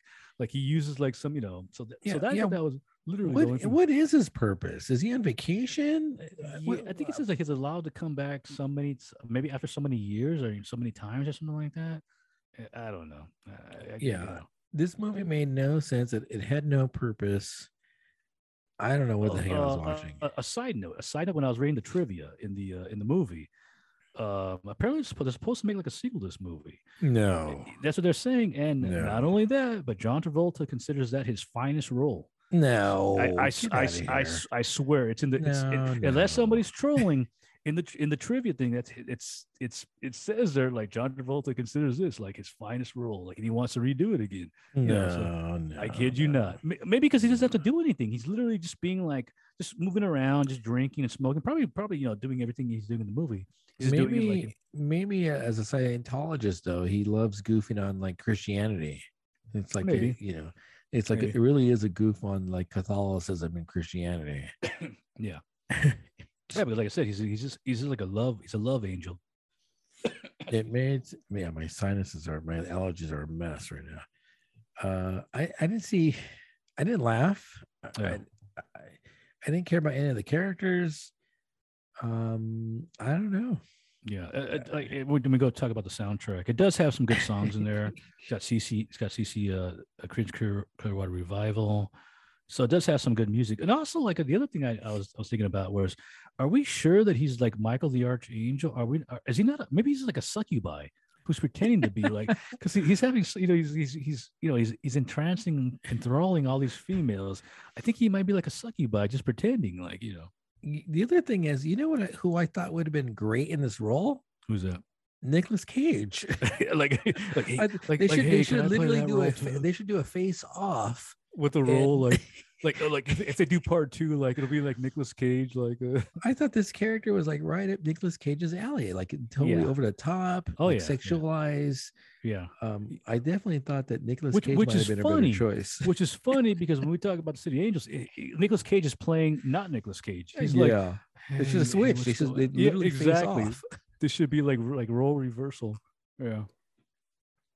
So the soundtrack to Michael has let's see, Up and Around the Bend by CCR. Great song. A lot of Fools by Chain of Fools by Aretha Franklin. All You Need Is Love, I think, but it's not the Beatle version. I think they sing it. Right. What else? Yeah, you're right. I think they sing it in the car. What a Wonderful World, performed by Willie Nelson. I Thought About You by Frank Sinatra. It Could Happen to You by Van Morrison. Through Your Hands by Don Henley. Oh, really? Love God by Al Green. And then of course, probably the most overused song in cinema history, Spirit in the Sky. It's in every movie. Like, it really is. I actually think it actually is the most used song in films, if I'm not mistaken. At least top 3. So this movie's a mess. And did you enjoy any of it? I don't think I enjoyed any of it. No, and I always say that I can tell like how much I like a movie by how long I can watch before like I pause and have to go back to it. And I definitely had to pause like numerous times just to go back to it, just to like I need to brace myself to The only highlight of it, honestly, was to see Gene Stapleton was still alive in 96. Yeah, no, the only thing I said, like the only part I laughed at was the John Travolta coming down the stairs. There's also this one weird scene too when he comes down and they see the wings. Yeah, he comes. He doesn't have any like clothes on except for underwear, and then they immediately believe the fact that they're real wings, and they're like, "Ooh, he's got real wings." And I'm like, "Wait a minute, how do they know?" They haven't even like it's literally it could be prosthetic. It's like they don't even check them or anything. It's it's real. Yeah. So that was weird. No, all of the characters were unlikable. Yeah, absolutely. It was tough. It was exactly like. I didn't give a maybe the writer maybe this is like a story like maybe it relates to her where she just made a movie about maybe the way she found love or something like that, but it's just like why, who cares, like I don't even care about these characters. It's nothing enjoyable, not fun, not funny. Yeah So that's gonna get any last thoughts about this one? No, I mean it's like you said. I mean it was it was tough. I mean and I guess there's a reason why I never saw it at the beginning. Before. And I'm not a big fan of romantic comedies to begin with. So the rom-com, yeah. This is going to be a tough face-off because I don't know. Well, I definitely have a winner. I know you have. I already know what you're going to like, but you shouldn't be. It shouldn't be that. I'm going to pull a mulligan. I'm going to pull like a mulligan. No, it shouldn't be that decisive, honestly. So the next film is City of Angels, 1998, with Castor Troy. If we're gonna we read for before another beer, dang, Yeah, as you can you're see, doing, like, but like I you're said, doing like the I'm only going pour. with half Okay, pour. So yeah, all right. You another pull, monkish. you grab a beer, and I'll follow suit with my sinuses. Yeah, you do that, I'm Bishop. gonna do the inappropriate broadcasting noise. That's not cocaine. It's my Oh, sinuses it are could be all worse. What was that plugged one? up. Who's that one news guy who was on the Zoom thing where he was like, he was doing like the self pleasuring thing when they caught him on there. Oh yeah, I think that was fake. I You think that think was so? You fake. think? I Yeah, don't know. it looked How too. much? It looked How can you too. fake that? Well, Hey, he wasn't like literally no, but they didn't. So the clip I've seen is like he's in a company and then doing the company Zoom, and he like grabs a box of tissue that are placed like conveniently in front of the camera, that's fun. and they're like, "Stop!" Like, no, stop. But they actually never show him pleasuring himself. So I think it was just one of those whole Well, I mean, what's he gonna do? bits. Put I the think it was a camera bit. the camera downstairs and like unless he's Yeah, I think it's a bit. I think it was a you think bit. that? Yeah, definitely think it was a bit. So do you think he like said it before and said like, hey, like I need some ratings, man. I got you know what do they say? Any publicity is good publicity Oh no, regardless. I think the whole thing was a bit. I think the whole thing was staged. Not that he did it in front of his coworkers to whatever to boost Yeah, company. yeah. No, I think the whole Well, thing. I think they're all actors in on it. oh, okay. No, I Well, think that's it's what I'm whole thing was a saying though. bit. That's what I'm saying though. Any publicity is good publicity. Yeah, Even if it's talking about me, masturbating, it's still good publicity. Now they know who I am. yeah. If you're an aspiring comedian, that's a good bit. oh yeah, absolutely. Yeah, no, I think that was the whole purpose of it. By the way, you had mentioned to me to that Van Halen one album to recommended it. That is a darn good album. I told you if it weren't for that album, I don't think I would like Van Halen would not Jeez. be a thing. That's a great album, right? There's probably only like a couple of just like one track that I can't take, and that's the Ice Cream Man. Other than that track, it's just like other than that album has like those great songs. Yeah, I didn't realize it's almost like a best of. Circa Shoot. 1978, I believe, or 1979, 78. And that album, you play it now and you listen to it, and it's like, wait a minute, how is that the 70s? This is literally the prototype of like, it's like, it's great rock and roll that can still be played today. It sounds like a best of, and that's their first album. That's a great album. It's got, yeah, great album. So I pulled out this one, it's got like the carrot, it's like a creature or something on there. Yeah, I got that right here. It's another one that I have a hard time like reading something. Well, the print is pretty small on it. This is free something. It's 6.7 alcohol by volume. Oh, Freeform? Yeah. Freeform. No, is this one based on a rap song or lyrics? Because I remember a lot of the monkish stuff is based on rap, hip hop, rap lyrics. Well, Freeform is like it's like a freestyle. I'm assuming. Okay. No, there you go. Yeah, this one, gosh, I know I've had one of the other cans. We've had that before, probably several times on the show. The Beyond Atomically. Yeah. So that's one that'll keep it down. And then the other one, I feel like I've had the other one with the astronaut thing. I'm not sure if we've had that one before. So, all right, here we go. Cheers. Prosit.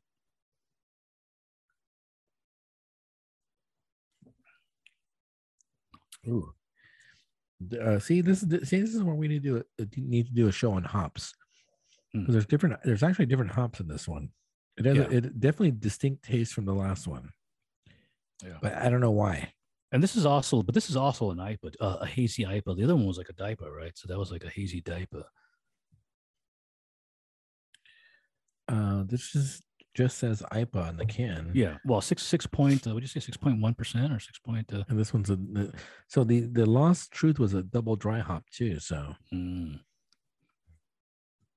my allergies are a mess.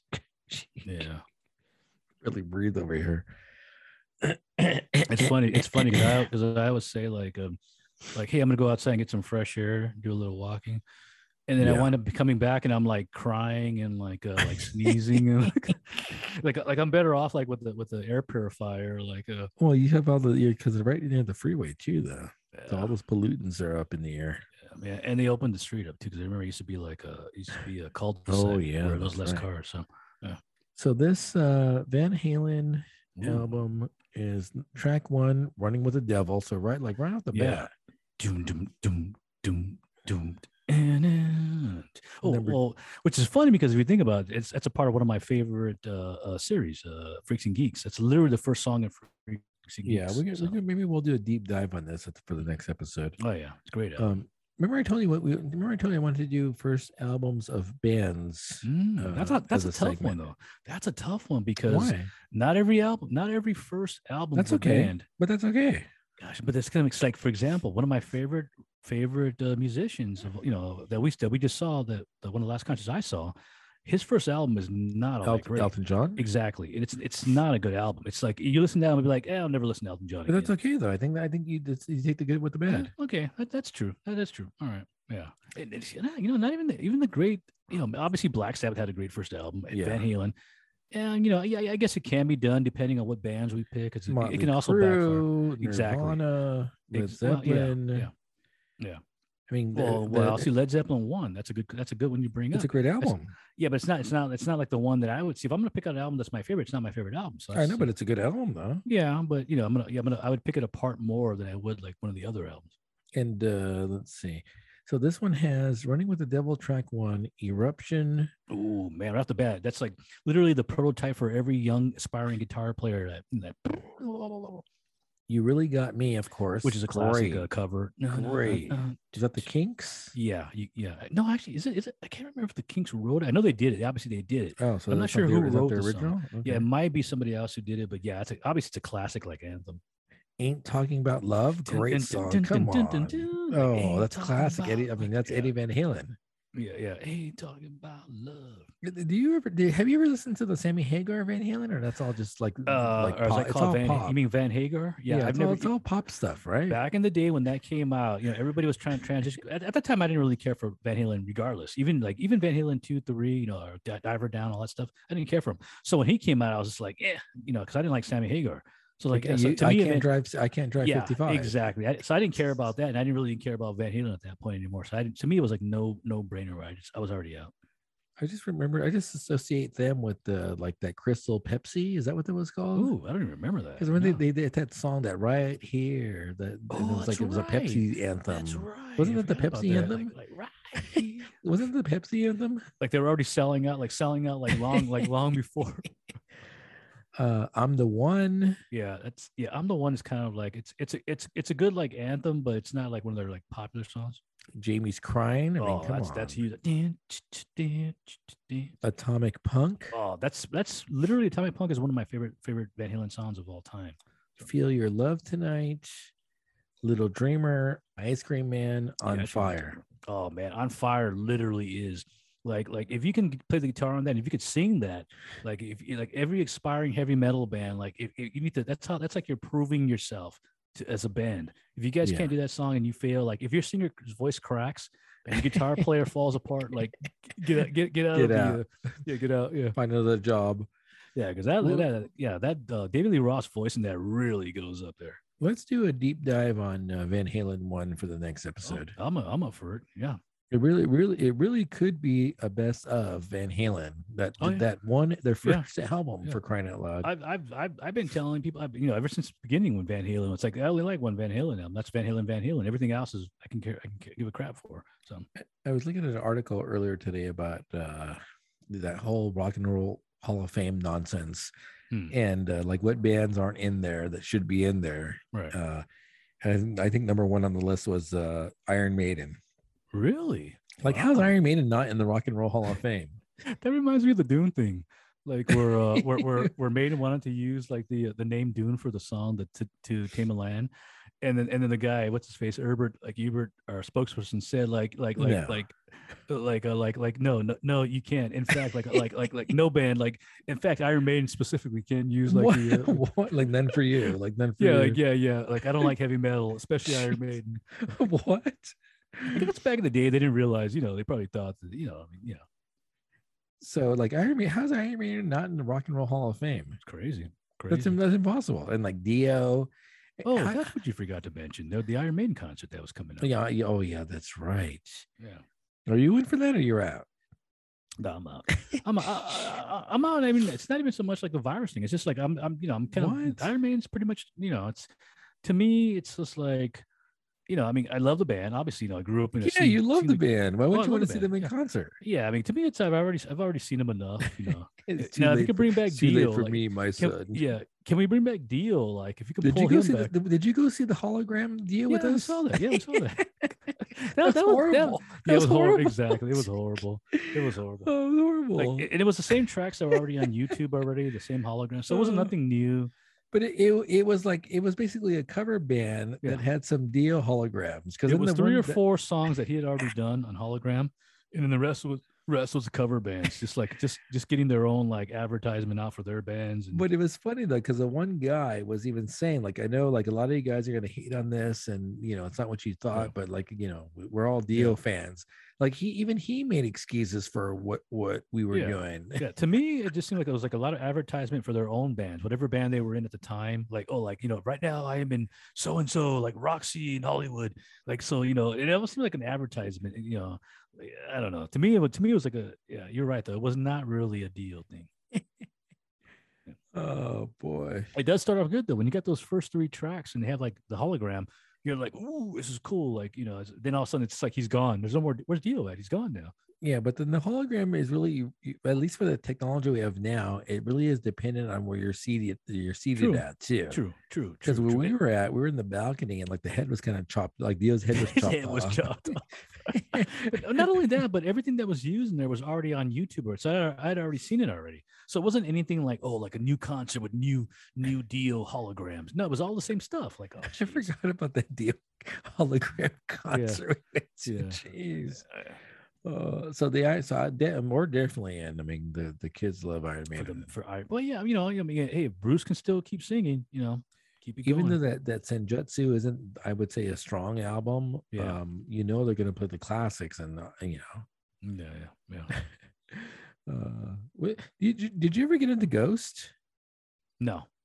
I was joking about that for the JoJo with Andy, that one of the main characters, the bad guy, he kind of reminded me of the Ghost, because he has like a cross on his. Is he like the anti-pope, like the anti-pope? Yeah, it's kind of like that, where he kind of looks like that, where he's like a religious type character. He's a bad guy, so like, he kind of reminds me of that. But I couldn't remember Ghost's name, so I was like, I think it's Pope. I was going through anti-pope.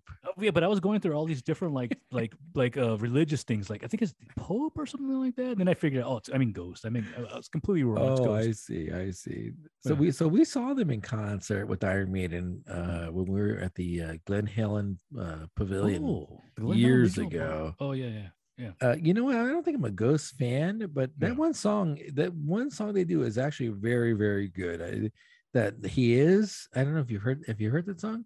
No, I don't listen to him. I've never really like fully enveloped the band. You got to listen to that song. That song is actually a very catchy, hooky song, and it almost makes you want to listen to more of them. But you got to listen. I'll send you a link to that. It is a good song. All right, I can do that. It's kind of like a biblical type. Yeah. And the other weird thing about that I noticed, in that when you sent me the link to the new Iron Maiden concert, was that some of the bands I think I only recognized Trivium. Trivium. I'm not a big fan of Trivium, but I noticed like it seemed like it's kind of like they're kind of like, you would think as Iron Maiden you would pull out some of the old old guys. Dokken. Like I'll tell you what a band that would be cool for them to get again would be Saxon. So Saxons Saxons. We talk about English old school rock. They're the band that like I said, I saw them back for their first tour, the Peace of Mind tour. So that was like cool. Why can't they do like a big like US festival type stuff with like Maiden and Scorpions? Is that over now? You'll never get the US festival. You can't get that, but you can't get all those guys back, or what? I'm sure they could, but what are they doing? It could never be the US festival. It'd be like, I mean, you could have like one of the stage could be like the older guys, but a lot of it would be other bands, and that's what the US festival was. Where it was like a bunch. It was like like a several days of different genres going on. What was the counterpart to the US Festival? There was another one too, right? There was like a couple of them. Yeah, there was a few. Like of them. there was The like US Festival there was was like a the beginning. KLOS sponsored one, and then there was a KMET sponsored one. Hmm. I think us was like the KLOS one, no? I can't remember. That was like what, circa 1983 or four. And that's a Glen Helen Regional Park, like out like the like 100 degrees. Like So you're out on Maiden. Tickets go on sale like that on is Tuesday. correct. That is correct. No Yeah. Bruce for me. Oh boy, that last one concert we saw, like, was it last year or 2 years ago at the Bank of California stadium in LA? It was amazing. It's great. All right. Well, as long as Bruce can keep singing, you're gonna keep going. As long as Bruce can keep singing, and not David Murray, the main guy, Steve Harris, can keep writing songs. As long as those two guys are still in the band, even though Dave Murray is like the old school guitar player. I mean, they could probably, it wouldn't even matter if they got somebody else to play guitar or drums. A younger guy. Yeah. As long as you got Steve Harris and the singer Bruce Dickinson, you're fine. I still say Virus and Man on the Edge are great songs. The Blaze Bailey era. Yeah. Man, who was it that Mark hates Blaze Bailey. I was like telling him, he hates him, man. those two songs are not bad. Those two songs are not bad. Well, Mark also, like, from what I recall, he also doesn't even like the Klansman. And I'm like, wait a minute, like the Klansman's a great, how do you not like it? Even it's Steve Harris wrote that song. It's literally that prototypical that it's got all those beats riding on the horses and like the chants. And then Bruce sang the song, so it's not like it's not. Yeah, they still play it. Exactly, that's like one of their big songs. He pulls out the Scottish flag and starts running around. Like that's nitpicking. That's nitpicking. Well, yeah, Blaze Bailey. If it's Blaze Bailey era, like Mark rejects it. I will say that again, that Virus song and Man on the Edge, I don't think they're Maiden songs, but they're good songs. I'm going to argue for those two songs. I mean, all the sonons are written by us. Steve Harris is the guy who writes the. People don't realize that Steve Harris is Iron Maiden, really. Yeah, he is Iron Maiden. Yeah, literally, because of his, he's got all that bass and that writing skill, and then then you get a singer who you hope can maintain my writing style, and so far, he's done a pretty good job of I'm Paul Di'Anno, Bruce Dickinson, Blaze, which didn't last long, and then back to Bruce. So, have you looked at those YouTube videos that isolate Steve Harris's bass playing from the track? No, you don't realize like how much of that bass playing as a driving force in all of those songs. Well, I mean, it's him. It's like there's also a lot of ego in there. Just everything has to be like it's gotta be all. But it's amazing though. Like if you take a look at there's YouTube videos that take the Iron Maiden songs, and they play them without the bass, and then they add the bass in there, and they're like completely yeah. Well, they're amazing. Steve Harris is amazing. Yeah, without that bass, you're not riding on the horse. Like your flags aren't being raised. You don't got your sword in hand. You're not like you're not doing anything. It's just like you realize that it's pounding, it's relentless. I don't know what he does with. I mean, I don't know how he can. And obviously, because he's the writer and he's a bass player, he's gonna make his. He's gonna like I shall be like I am full. The rule. My rules are like the bass is full forward. It is the main driving force of this band. It really does make it takes those songs to a new level that wouldn't exist without that bass. Oh yeah, no doubt. But it's kind of like it's almost like on a subconscious level, because obviously the bass, you think of lead guitar and vocals, right, and drums. True. And you don't realize how much of a driving force the bass is with a song until you hear like a Maiden song, and when they take out the bass and when they add it and they go back and forth, you realize that, man, the bass is like a deceptively powerful impact on a song. Yeah, absolutely. More so, obviously, with like Steve Harris and like a Geddy Lee. Right. It's you're right. It is band specific too. Like the band has to like it depends on the band, and you're right. The guys, if the main dudes are playing the bass, they're gonna, you think about it, you want to put your instrument like first. You like I shall be these mine will go to 11. You guys will be number. You guys will be at 6. Like a CA. Oh, it also kind of is funny because then I started thinking about the stories, and I'm not sure if you've read those stories over the past few years. Another great example is Nikki Sixx, Motley Crue. It's his band. It's like his, even though he was like a crappy bass player, it's still doom doom doom doom. It's still like that pounding. Yeah, but he wrote a lot of those songs. He wrote it. Well, he wrote the songs. And they're beautiful songs. The beautiful and the songs. bass it's like literally can play like he's literally at that level of punk, barely like the 3 chords, and and it's but it's his band. It's my bass. My you guys are just here to. Wait, I can't sing, but like Vince can sing. I'm writing it, and my bass is the forefront, and I don't care how good I am. Like, that's the whole like Frankie died just the other night. Oh yeah. What's Nikki Sixx's name? I forgot. Frank. It's Francisco. Frank. I think it is for you, right? It's Frank something. I forgot his last name. Oh, because he tries to talk to the father after. You ever hear those stories about Mike Anthony not knowing how to play the bass, and like literally Eddie Van Halen had to show him like how to play the bass before they went into the studio? Yeah, do you think those are true stories? It depends. If they were literally friends, why not? Why not? Think about it. Like if you have friends and you don't have anybody else, why not just bring a guy in who can play the bass though? Well, or you would think at that point you should know how to play something. It's like, hey, But I've also heard the stories about how Eddie Van Halen did his stuff too, where he would do stuff, but it wasn't all in one. You have the song and he would do it. Basically, he would just do chords, and then it would all be blended together. So I don't know if Eddie should be talking about Yeah, but so I guess the controversy came to light when Mike Anthony got booted out for Wolfgang, like his boy, like the Eddie Van Halen's boy came on to play the bass. Right. And so Mike Anthony was all upset about it, and it got leaked. And then Eddie basically said, like, when I have to show you how to play bass before we go into the studio of how to play the song, then that's a problem. Yeah, and basically go ahead. No, basically said Mike Anthony could never play bass. I showed him how to play bass for each song. Wow. You heard those stories, no? No, are you saying that he didn't know how to play, or he just didn't know how to read the music? Same thing. It's the same thing. Well, no. I think it's a difference. Like if some people can play songs like without reading music. Eddie can't. Eddie, from when it's funny because I was listening to Van Halen 1 last night, and so I was looking at the wiki for Van Halen. He couldn't read sheet music. He couldn't read music. Okay. But he could hear it and recreate it, right? I mean, come on. If you can't do that, then like what's going on here? Like, what are you doing? It's So do you think those stories about Mike Anthony are true or no? Yeah, I don't know. Exaggerated? It could also just be like a way to hurt somebody without the you know what I mean. Hey, if you're not following through with the that's sad. The way to get back is to write your own book and then come out with the stories, the dirt, my story. So the whole thing with Van Halen is he was born in like Amsterdam or something like that, and then moved to Pasadena. Really? Yeah.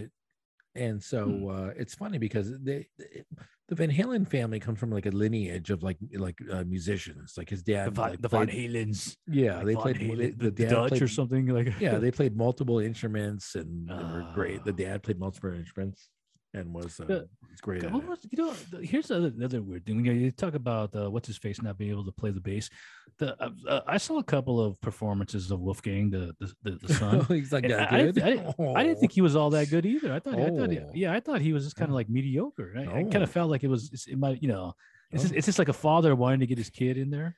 That's like from what I saw. Like shoehorn him in the band. Yeah, it's my son. He's got to be good, and he's really, it's like, how you want your kid to be good at something. And then they might not be, but you still want them to do it. Sports is a good example. Yeah. And they're not, but you still, it's like, instead of saying, hey, go and do what you want. No, you gotta play the bass for the band.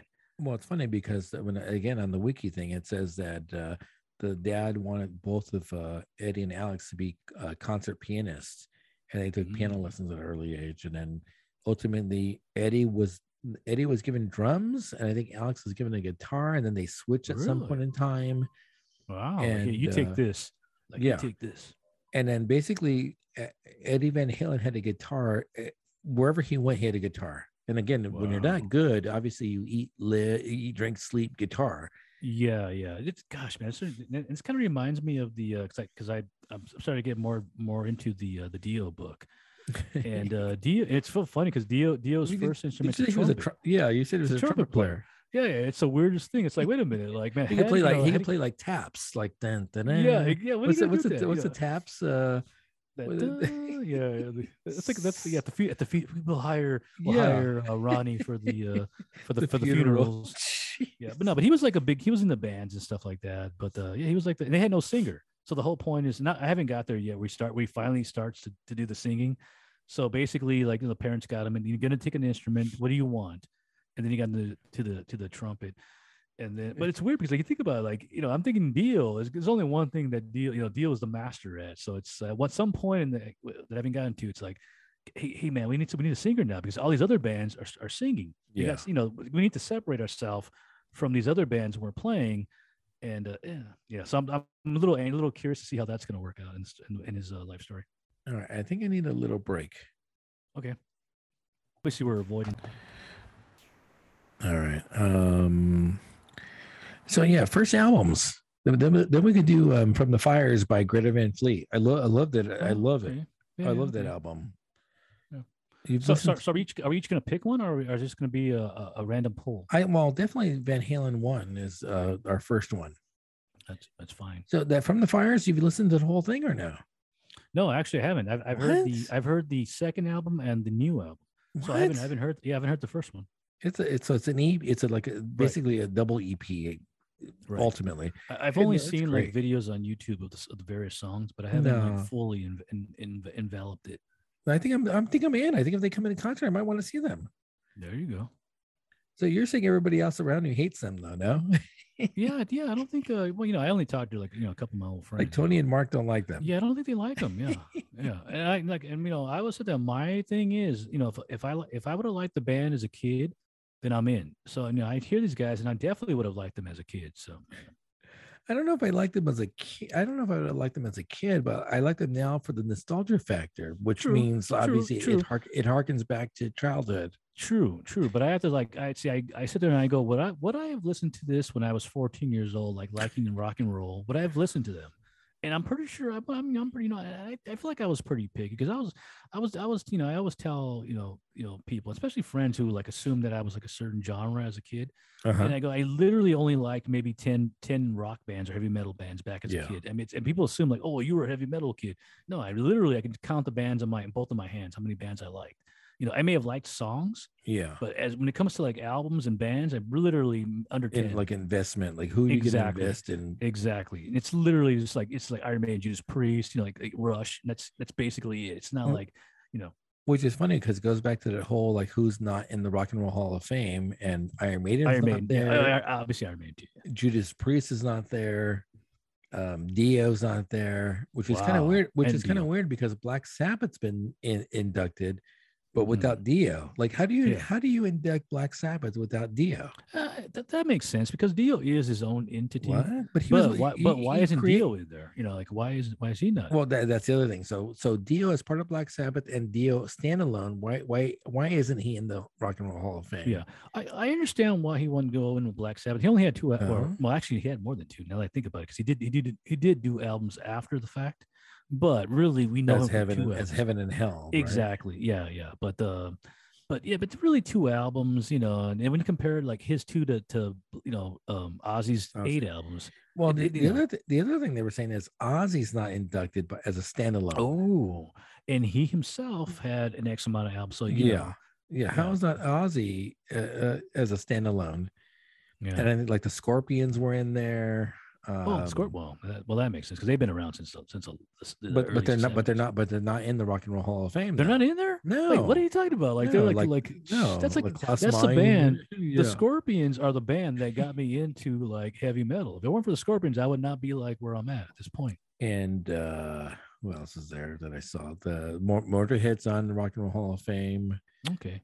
What's the Dave Mustaine? What's his band? What's his band? Yeah, Megadeth's not in there. And like, how do you induct like Michael Jackson into the Rock and Roll Hall of Fame and not some of these other acts that Michael Jackson? I would, Which is funny. He's pop. Like yeah. let's put him in the pop. Historically, they nominate these bands that aren't, I would consider, rock and roll, and they leave out these other artists that clearly are rock and roll. I mean, Dio is rock. I mean, he has a song called "We Rock." I mean, yeah, he has two songs. He has two songs that I mentioned that. So it's like, I don't get it. I think it's like the whole. It's like the Hollywood Walk of Fame. It's like a political thing, I think. Could be. So you want to pop another beer? What do you got? Yeah. Let me pull something else up. The fights started about 20 minutes ago, so we're good. Yeah, that's fine because they are in prelims. It's a late start. It's a 4 p.m. PST for the prelims, and 7's the main event. And honestly, it's not a strong like card. A couple of fights. Yeah, there's only a couple of fights. I saw Clay on there, so Clay Guida. Jeez. Yeah, he's still fighting, and he's on the main card, so it's not like he's like Dana loves him. It's a weak card though. Like the main fights, is it Rob Font versus Jose Aldo? That's the main fight? Yeah, that's the main event. There you go. It's one of those. They have these Aldo fights that are like the passing of the torch, but yet he kind of figures out a way to win every now and then. Exactly. That's exactly what I was going to mention. Like this is supposed to be the passing the torch, and then somehow he's going to win the fight, and then it'll be like, oh gosh. I gotta keep them around. So they released a couple of fighters. They released Kevin Lee, I think, recently, which is kind of weird. That is correct. They just got rid of him. Yeah. Wow, he's a kind of strong presence now. He was a contender at one point. It's an astronaut. Yeah, the astronaut one, which I believe we've had this before. I got my light on in here so I can see a little bit better. Yeah, I can't. Yeah, I'm in the dark now. Oh, this is it's a Munk. Double dry hop Munk. So it's monkish with a K. Oh, okay. And whatever that means. It's an astronaut. It looks like an alien. He's embracing the moon. He's drinking an IPA. He's happy. All is right in the world for the alien. I am the alien. I am the walrus. See, I was thinking of an old school heavy metal song that was called "I Am the Alien." I can't remember the band, but it was on one of those classic Metal Blade albums, and in fact, it was Lizzie Borden was on there along with Metallica. So I went to the precursor of metal, the Beatles. Oh yeah, I'm going to metal. So speaking of the UFC gun tonight, last night was a MMA event. A Bellator? Yeah. Was it any good? Most of the fights were meh, but there were a couple of good comeback fights. Early on, there was a fighter that was pretty much getting told on his feet, and he was like a late minute replacement. And in the third round, he was losing the scorecard. Obviously, he was getting rocked around, but he was really tough. He was taking a lot of punches, but somehow in the third round, he gets the other dude down, gets him into the rear naked choke, and chokes him out. And everybody was going crazy. Wow. It was funny because on Sherdog, when they're doing things, if you read the little play by play, he's like, wait, like what is this? Like, what is going on here? It's like the Russian is cut. Like that was cool. Drago. Yeah. So that was one that was like really good. And then the main event with Sergio Pettis versus the Japanese. I can't remember the Japanese fighter, but he's a really good fighter. He's supposed to be like the next big thing. Well, the fourth round, and Pettis is being tooled all around. He's the guy's just like outboxing. He's fast, quick, and it's a midpoint of the fourth round where Pettis goes for a head kick fake. And then he does a spinning back fist, and he melts. He just literally, the dude just melts the Japanese fighter, and he just like a complete upset. And it's everybody, of course, everybody's going crazy. Like, what's going on here? What is this? Like, and it wasn't even, to me, it wasn't even that big of a spinning back fist, but it just melts the guy. In fact, the guy was really out. Wow. And Pettis could have went, he could have did a Dan Henderson, a Hendo on him, where he was almost going to go to him. Like Bisping? Yeah, Bisping, Bando Bisping, and he actually pulled back because he was literally starched and like a board in the ground. Man, it was a really good comeback, and goes to show you that, like, never underestimate. Was the brother there in the side in the ring? No, you know what? I don't think he was there. I don't think he was there. Yeah, I don't think. Yeah, I was noticing that. I don't think he was there. I don't think he. I don't think he might be like out of it because now he's no longer like. Yeah. Was never champion. He was champion. Was he champion when he won? Not UFC. Oh, that's okay. So yeah, he was never like he never reached his potential. Yeah. Per se. And whereas where Sergio's like, I think he's two now. He's finally defended his belt in Bellator, so so he's actually doing really good. And that was like I mean, people, oh, it's a fluke. He just managed to, but it doesn't matter. It's like It doesn't matter. Yeah, it doesn't matter. He won. Yeah, it was All like right. that. So that was a good comeback. There we go. Cheers. Bro, that I'm already cheating already. Yeah, I was waiting for the cheers. How dare you? Yeah, I'm cheating. Protocol violation. Yeah, I'm already deep in it already. So, Monk, typical monkish.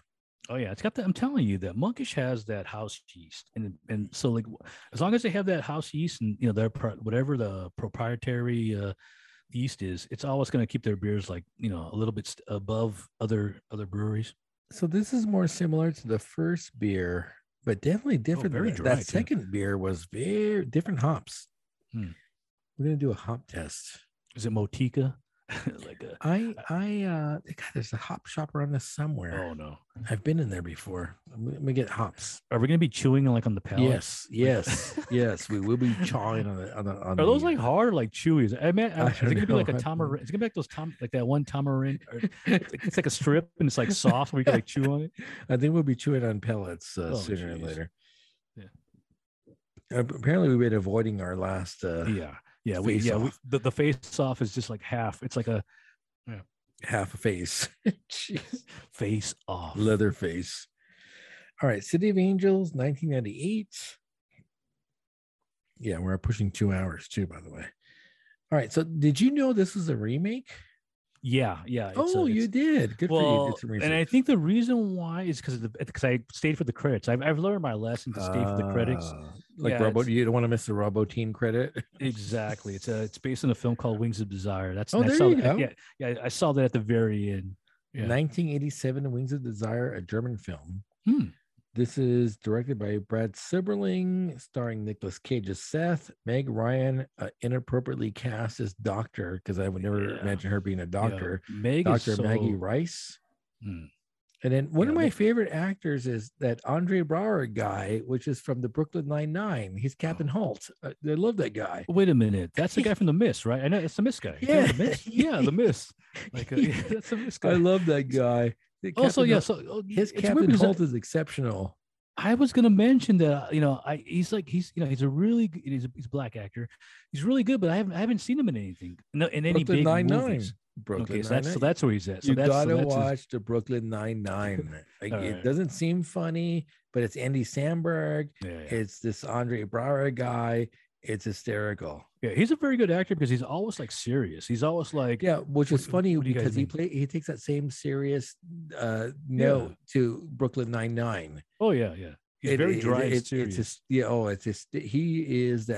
He makes a great part of that show.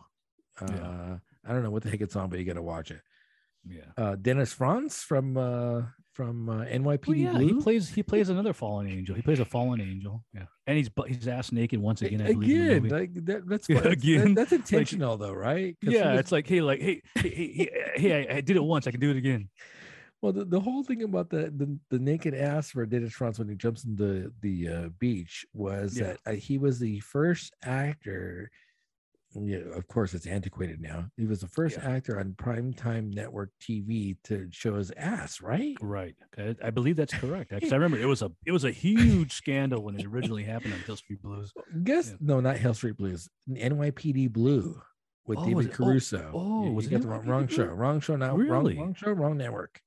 Really? Yeah, David Caruso. Remember? Like I was. Yeah. I knew there was something special about that guy. Like Green Berets. Okay, yeah, it was. Yeah, I remember because I remember the show itself was pretty controversial. So yes. So, but the funny thing is, if I'm gonna have a TV show and I'm gonna show a naked butt on TV for the first time, it would not be Dennis Franz's ass. Yeah, that was definitely ahead of its time, though. It's like, hey, let's just get Dennis Franz, who looks like I would cast him as a maybe like a dwarf, like maybe like one of he's like Danny DeVito. I'd cast him as like exactly the troll from Nightman. The troll, like you gotta pay the toll troll. Like the boy's hole, the toll troll, the boy's soul, the boy's hole. Yeah, I'm explicitly hearing you say boy's hole. What are you talking about? It's come on. Oh man. He does. He definitely seems to be. He'd be the Yeah. Penguin. You'd want to cast Oh him as yeah. the Penguin. Yeah. If Batman, which is you're right, he would be the Penguin. If he were the age he were back then, now he could be the Penguin. Yeah. So Dennis Franz, that Colm Fiore, which you had mentioned, is Oh, also that's the right. doctor from Yeah. Face Off. Yeah, he's also in. Gosh, I think he's also the main bad guy from one of those Riddick movies, if I'm not mistaken. Riddick. Yeah, With I think he's with the Vin Diesel. Yeah. And I believe he plays the leader of the Necromorphs or whatever they're called. They're like the main bad guys. He's like the main bad dude, and of course Vin Diesel has to go up against. But I believe that's that same guy. Riddick is the sequel to Pitch Black, where they featured Vin Diesel. I think it was the right? third one actually. I think it was actually the third movie because there's a few of those movies. Yeah, but the Pitch Black movie had the Riddick character in it. And then that was the setup. They spun off. And that was more of a horror movie. That was and a they horror spun movie. off. Yeah, and then the other one is more of an action movie. And then I'm not sure if you recognize Nick Offerman in this. Oh yeah, I did. Yeah, as a random construction worker, like he literally It's just gotta what's he doing here? He's like a random construction worker. It's got to for be no his reason. first role, right? It's got to be his probably first role. is because he's an be. older actor, but it's still it's got to be like it's like wait a minute, what's he doing there? Like I'm like, wait a second, that's like Nick Offerman from Parks and Rec. like I want to make sure you get this right. I want a platter of meat, like all of the meat that you have. Like salad, like you missed it. Like Yeah, this salad. This is the food my food eats. Yeah, exactly. Let me get this straight. I want all of your eggs. Give me all of them. So it has to be his first role. I'm assuming it's his Probably. first role. Yeah, because he's literally an extra, a speaking extra. In the movie. Yeah, he's in it for about 30 seconds, if that. Yeah, because I even wrote down as my note. It's like Nick Offerman as random construction worker, like question mark. Oh. So this movie is another complete cluster F, like Michael. I have no idea what's the point. Yeah. There's a bunch of creepy angels in LA, and they are creepy. They're like trench coated. They're just yeah. First of all, gosh, man, I was also wondering if maybe the City of Angels might have copied Michael, where they just have him wear these trench coats. these overcoats, because as far as I know, they don't even have wings, but yet they have these overcoats on for no reason, and they're like dusty black. They kind of like dusty, like it's like the duster, like from Sunny in Philadelphia. Like I want the duster. Yeah, but it's so weird. It makes no sense why they're all wearing the same thing, and it's always like black. They're all wearing these black dirty dusters. It's so weird, and they're creepily looking over everywhere, every human. Yeah. Exactly. They're just there for no reason. They don't do anything. They just literally, I mean, I don't know if they're doing influence or they're just listening to your thoughts, and it's just creepy. Like, and there's, it's what's the point of these angels? They're literally no point. It's a creep. It's the creepiest thing just to see them around the people just observing. If some point if they would have had like an evil influence and had like the good one, like that whole little metaphor thing with the good angel on one shoulder and the bad one, the demon. They should be protected. They should be protectors against something. Yeah, it should be like influencing you, but they're just there by themselves, and they're just looking at everybody and just listening and looking and touching, and, and even though you can't, and then the worst part is, and then exactly what happens. It's that same Nephilim thing, it's like It is a weird setup. I do like the idea though that you brought in. There should be an opposing force. If they're overwatching the humans, then what are they watching them against? Exactly. Yeah. What are you gonna do? The only thing you can only do one thing, and it's literally what the movie's about. There's only one thing you can do. You have no power. You're not bringing back any dogs. You're not saving anybody. So what's your whole purpose in the cosmos? They're angels, but you're right. They serve no purpose. There's no opposition. They're voyeurs. They're just literally just voyeurs. It's so creepy. It is so they're literally the creepiest angels I've ever seen in cinema. No purpose whatsoever. Yeah, they're just literally just there, just watching you. So eventually, our boy Nick, who's Seth, gets enamored with Meg Ryan, which honestly not sure why he would be enamored with her, but okay. Yeah. And I assume that these angels have been around for a millennial from since Yeah. the beginning of time. Thousands upon thousands, whatever the beginning is. And all of a sudden, he just sees this one random girl, and he's like, "Yes, I like her." Yeah. So then he becomes her stalker. He literally. So this is one of the first notes that I noticed, and right off the bat was like he meets her outside the I think it's the Dennis Franz character where he's there. He's supposed to like he doesn't know Dennis Franz at this time is an ex-angel, but he's there, and he starts talking to her, and he knows her name, and he's like Maggie, and the weird thing about it is she doesn't realize that her name isn't on her tag, her doctor tag, until later. Right. Which is she's a doctor. She's literally had that tag for probably years now. And how does she not know? Like, wait a minute, only my last name's on here. Maggie's not. I would have been like backing up. Okay, I'm backing up now. How do you know my name? I think like stalker. I need to go run down the hall and go get the security. It's so weird. I think at some point though she realizes he's kind of stalking her, and I think she's okay with that. Yeah, but that first part where he knows her name and she's like, wait a minute, how does he know? I would have been like, okay, well, that's nice. I need to go back this way, and then run and also get security. How does he know my name? My name is not on the. She later on they show her taking off her little badge, and then she sees it, and she's like, oh, my name's not on here. Like only after 5 years as an intern, as a doctor, I just realized my name is not on here. And she smiles. I'm like, wait a minute, is he already seducing her with his angelic powers?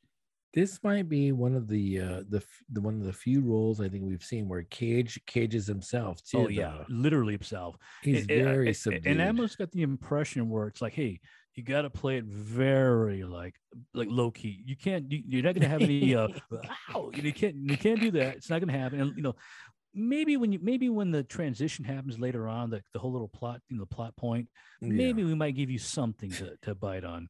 Yeah, but when I have to yell, I have to scream. Yeah, I have to scream my lines. I have to do it. Come on. Oh my gosh! There was also a scene. There's a scene where she's I guess she's the girlfriend of the other guy. The doctor. The doctor, yeah. And there's like this one weird scene where like the dog they have a dog together, I guess, and the dog gets a tick. And then she's all freaked out by the dog. This is literally a woman who operates on hearts. And she can't handle a tick on a dog. And I'm like, wait, what's going on here? Like, what is this? Like, what's going on here? This is so weird. She literally massages that guy's heart and he dies. Yeah, which is I think why I think so that's the first time that Nicolas Cage sees her, because he's there for the guy who's dying. Yeah. And she's like, I'm going in there. She's rubbing the heart. And she can't handle a tick. That makes no sense. She can't handle a tick. It's like, makes no sense. It makes no sense whatsoever. No sense. This whole movie does not make any sense. Like I want it to make sense, but none of it makes sense. Yeah. And then it gets even weirder after, where she's starting to kind of put two things together, where that he might not be like human or something like that. And then she does like the weirdest thing that I've ever seen a character do. She stabs him. The knife goes. No, she doesn't stab him. She slices through his finger. Yeah. And it goes right through his finger, right? Yeah, no, I think she notices. Well, first he's cutting like. I think he does that, and she sees it. Then she stabs him. Sort of offhand sees it, and then she goes and says, "Hey, let me test this theory and stab him." Yeah, let me stab you. So I'm a doctor. I can stitch you up. Yeah. But still, she's literally assaulting him. She's assaulting him. And what was she expecting? Like, was she expecting him to be like an alien or an angelic being? And it's like, wait a minute, you kind of are expecting, if you're gonna stab somebody and not go to jail for it, you're probably assuming that he's not human anymore. And then she gets all freaked out, like, oh, you're not human. Let's like, get up. What are you? It's like, I'm like, what's going on here? You expected that though. So early on, or at least earlier on, there's a line that happens that kind of leads you to believe what's going to happen at the end, because at the end you realize God is not God is a vengeful and angry God. Like the theme of this, for me, the theme of this is God's angry and don't betray God. There's a line in the end though. Where Nicolas Cage mentions that to the one actor, where he tells him like why is God doing this? Yeah. And then he tells him like, you know better than that. Yeah, but that's a cop out. Yeah, God's angry. God's angry at him. Well, he doesn't really answer, but he says, you know better than that. Yeah. So he's kind of like regardless. That's a cop You don't know if he means that or he's just saying it's a cop out. Yeah. I think that is a cop out. Yeah. Well, So, because but he doesn't directly answer the question, but he's either saying God's not angry, or maybe he is, and you know that already. It's like, so like, so I'm gonna proffer something a little bit different in that with the Dennis Franz character when he meets him in the room, right. and he go and basically when Dennis Franz like admits like, oh yeah, I was like you and now I'm not. But Yeah. right before that conversation starts, he says, I know you're not here for me. Oh yeah. Oh yeah. Yeah. Yeah.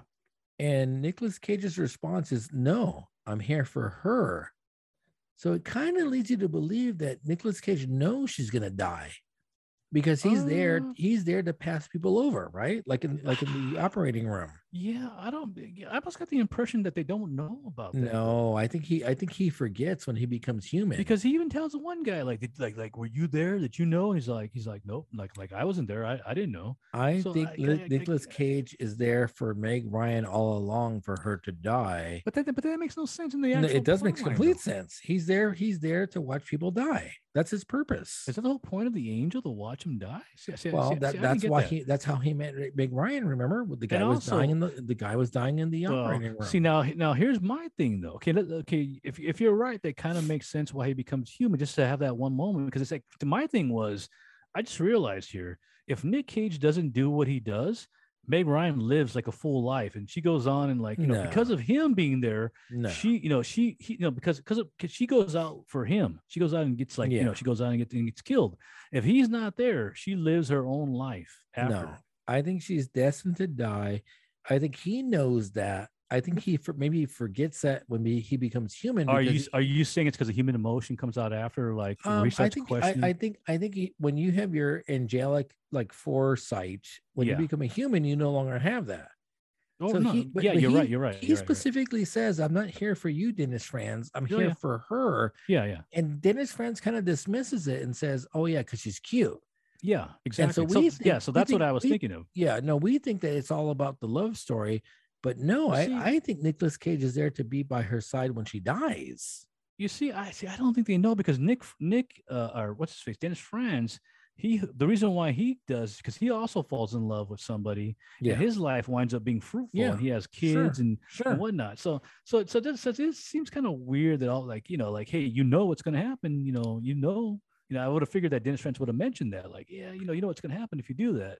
No, but Dennis Franz didn't necessarily meet his wife to guide her to the other side. Whereas I think Nicolas Cage met Meg Ryan to guide her through the other side. And I think he forgets that when he becomes a human. I see what you're saying. I think her death was inevitable. Yeah. And you're right, though, because when he becomes human, which he ultimately, Franz tells him how to do it, basically just fall from heaven. It's literally like Lucifer, you fall from heaven and you become human. Yeah. Yeah, you might be right, though. You might be right. I think I need another pause. Okay. All right, quick. Yeah, the whole thing's kind of dark and fatalistic to begin with, so it kind of makes sense that he's there for her to die, and then when he becomes human, he forgets about that because he doesn't have that foresight, and then it's possible, yeah. And then she dies. And then also, and then the other, even before that, when he hooks up with her and they're at this like beautiful cabin and stuff like that. Obviously, Meg Ryan has a lot of money because she's like a doctor, and they have sex, and it's also a weird movie. It's like he's like literally, and she's telling him, describe what it's like. It's like warm. Yeah, it's warm. It's really weird. And then even after when he takes a shower, and he's buck naked in there too. So that's probably it's the only Nicolas Cage movie and Nicolas Cage scene in the movie where he's naked in the shower. So I thought that was kind of funny too. Yeah, it's and then she dies, and then you realize so I say God's punishing him too, though. Fallen angels, fallen angels got to teach you a lesson. So the Andre Braugher guys say like, better than that, but nevertheless, like Meg Ryan dies.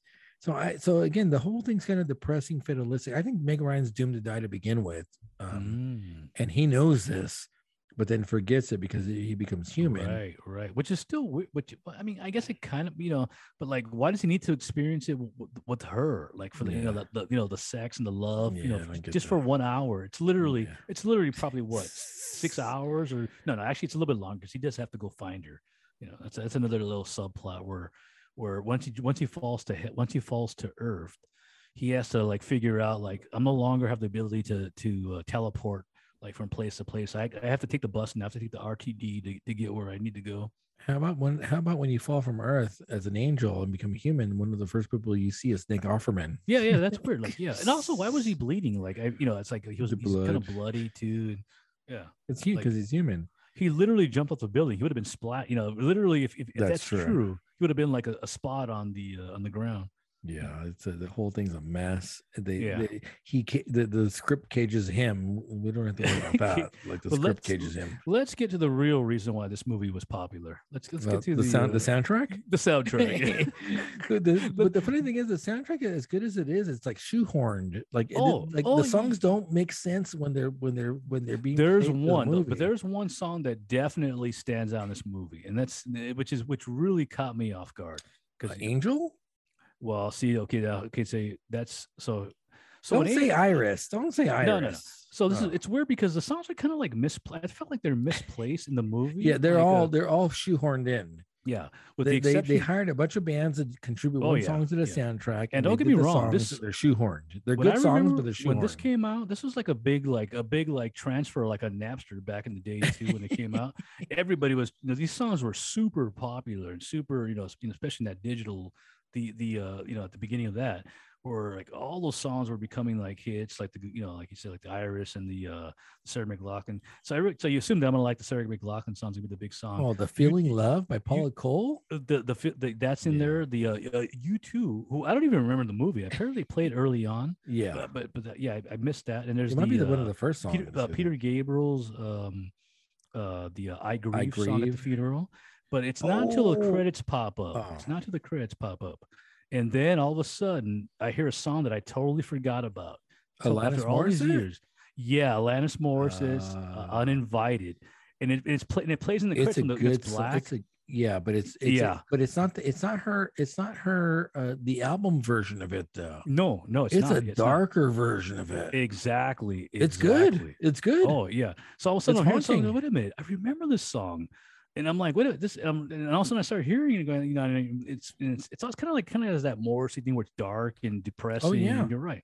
And it's like, now she's the uninvited. Yeah. And I'm realizing, wow, this is like actually the best song in this whole movie. But it's not the studio. It's not the studio version of the album though. It's a remix. I don't even think that's on one of their studio albums. Because I was actually looking it up to find the album. I think it is on one of her albums. It's not on that Jagged, or what's her main album? Jagged Little Pill. It's not on that. So I was looking at the albums and I don't see it on there.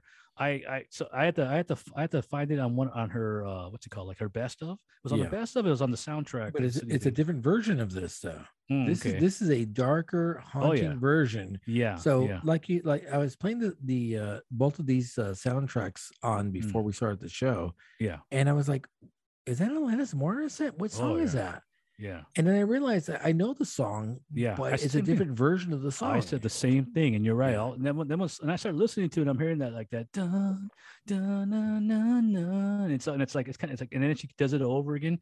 And they're like, wow, this is a really good song. I'm like, this is like really haunting and really good. Guess what? That's going to be in our House of Leaves soundtrack. Yeah, it's when really we make House good. of Leaves as a movie, that's going to be on the soundtrack. Yeah, it's very well. Here's the other weird thing. So I immediately pulled that out, like, oh yeah, this is a really great song. Even better because back in the day, I liked Sarah McLachlan. I had all her albums. Yeah, I had the beautiful. But this song totally eclipses like that song in there. And here's the other thing. So I just got the Showtime thing, and there's a new series on there called Yellow Jackets with Christina Ricci. And I think it's supposed to be a good show, right? It sounds familiar. No idea. I think it's about women who get trapped somewhere or something like that. I think it's based on another show, though. I think. So, irregardless, the song in the trailer is Uninvited. So it's like, wait a minute, like what's going on here? Like all of a sudden that song's back, it's back. Like Alanis Morissette is back again. I'm going to have that on the House of Leaves soundtrack. Yeah, really good song for the final song. And I'm like, yeah, this is a really good song. Like literally the best thing in this movie. It's like Yellow Jackets, wildly talented high school girls soccer players. yeah, something like that. And I believe it's an older Christina Ricci, and she's in there. And I was watching the trailer because you know, like I said, I got the Showtime thing for free or for 90 cents. And all of a sudden, I hear the song. I'm like, wait a minute! It's like it's uninvited. It's like there it is. Like yes, like somebody used it again. Yeah. This soundtrack definitely better than the movie. Think about all the hits on this. On all the hits. Oh on this. yeah, yeah. That At least four of those songs were hits. At least yeah, four. that Paula Cole song. I know. I don't know who she is, but that Feeling Love song, I've heard it 8 billion times. Uninvited. This version of it is haunting, but I've heard the song before. Angel by Sarah McLachlan. Iris by Google Dolls. Yeah. All of these songs, it's like Dangerous Minds. Like the soundtrack made more money than the movie. This is one of those things like we talked about. Like how many times have we seen movies where the soundtracks are actually better than the actual movie? Yeah, this is hands down like one of those situations. This movie. So who wins the face-off? So for me, it's Cage wins just because of the song. Like just because of that song. Honestly, both should be Cage. Honestly, both are Cage. But if I have to pick a movie, it's only because of the song, and literally that's it. Yeah. So are they both going to be Cage? Like you shall both. So the two themes, the Cage or Uncaged, is just the Nicolas Cage, and clearly he should be caged. The face-off, who wins? Yeah, if you're not going by the acting, both of them are just it's just both are just no one wins. Creepy and boring. Stalemate. It's stalemate. Yeah. If you're gonna go by soundtracks, I'm definitely gonna go with the City of Angels. Yeah, I love the Sarah McLachlan song. Yeah, both these movies were miserable to watch. Yeah, I gosh, you know what though? But now that I think about it, City of Angels was creepy to watch. And also Michael was just horrible to watch. There was also like bad CGI in the City of Angels, like when they're sitting on top of like the monuments. And it's obviously like they cut them out and stuck them on the green screen technology hadn't been perfected yet. Super horrible. Like they're sitting on that cowboy guy. It's like they don't even look like they're there. Yeah. It's like The Room. The Room. Yeah, I would say cage him because he caged himself. Yeah. That was not Nicolas Cage. That was just it wasn't. It really wasn't. Yeah, that was very like, all right, Nick, you can't do anything in this movie. You're just gonna be like, at the end we might give you like a little something to bite on, and even then it really wasn't like, because he doesn't scream like when I'm gonna say like funny, I was actually when he's having sex, I expected him to do like wow, like start yelling, like start screaming when he's having sex. That would have been funny. I always go back to the most recent one, like I lost my hand, I lost my bride. Johnny has his hand. Yeah. Johnny has his bride. Like I want that. Where's that at? Yeah. Or the one you do with the shirt. With the shirt. Yeah. You ripped my shirt. You ripped my shirt. No, I think the more subdued Cage is like the I lost my hand. You're right, but yours is like he's screaming. Where you're right. He cracks. Yours he cracks. But even like you're right though. Even in Moonstruck, he has his moment where he does that crazy scene, and he doesn't. I love that line. The movie's not so good, but I love those lines. Yeah, that's his one scene where he was allowed, and Sherry probably told him, "All right, Nick, you can't do that anymore. You can only do it one time, Nick. That's it." Because it happens early on, so you're right. When she first meets him. When she first meets him doing the baking stuff, and and that's all, Nick. That's all you can do because it was hard getting you in the movie. Oh man, yeah. This is again. I want to say, can we watch quality films? Back to horror. Horror, jeez. Well, is that, or we can just go back? Well, if we're still doing Face Off, we got to go horror because at least I can tolerate horror more than I can romantic comedy. We need to do something quality. Like I don't care what genre it is. Quality. Yeah, but those guys haven't done like stuff like that, and we've already been through all their quote unquote quality stuff. So then we need to go back to. I still want to watch Amadeus. Yeah, no. I'm talking about the face-off stuff, not not movies in general, just face-off. No, we need to go back to I would need to watch a quality film. It's funny because last night I was watching I was trying to find. Funny thing is, I'm trying to find like the top 100 love stories, and Oh An gosh. American in Paris popped up. Have you ever watched An American in Paris? Doesn't sound familiar. It's a Gene Kelly musical. Oh wow, no, nope. Because we love, or at least I love Singing in the Rain. Yeah, Singing in the right. Rain is probably top 10, probably really top 10 movies for me. I love Yeah, that movie. I yeah. could watch it 10,000 times. Debbie Reynolds, Donald O'Connor, Gene Kelly, like, are masterful. Right. But have you ever seen any of Gene Kelly's other musicals? I don't think I probably. I mean, I'm sure I have, but it's just not like you're right though. That Singing in the Rain stands out because it's something that we know from our childhood. But other than that, I'm gonna be hard pressed to pull out the names of the movies. When's the last time you've seen Singing in the Rain? I think you've asked this before. It's been a while. Like So, 5-10 years? no, and I think it's actually been with it be. I would say it's been within 5 years, and I can't remember why. Oh, okay. It was on something. So I was watching it. I wanted to see if I remembered what I had what I had seen. So I started watching it just to like, oh, okay, that's in there. Yeah. And did you enjoy it still or no? Yeah, yeah. It's a classic movie, and basically it's a classic movie about like dancers and stuff like that, and like people are trying to get into the business. It's more than that. Unless I'm thinking of a different movie, because and that's man. Like, see, the movie I'm thinking about has Gene Kelly in it, where he meets a young girl, where he meets a young actress. You gotta watch it again. All right, so what movie am I thinking about then? I have no idea. Gene Kelly's like a famous star. He meets a young actress, takes her in his car, and then he introduces her to the whole like acting thing. And then I think she takes the place of one of the singers in the that's Singing in the Rain. Okay, so yeah. It's a brilliant film. Well, so the big thing about that, so you're leaving out an important plot point.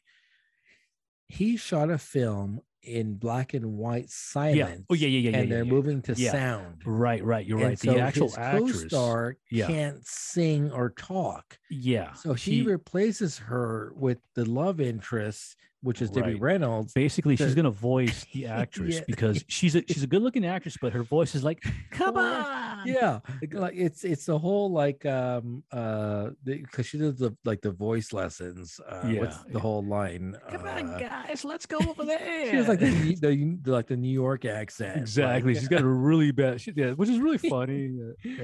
Oh, it's a great, and so Gene Kelly brings in Debbie Reynolds to do the voiceover and the singing, and so it's a great love story. It's a great musical, but more importantly, like cinematically, it's the transfer from silent picture to sound picture. Oh yeah, that's like the big thing.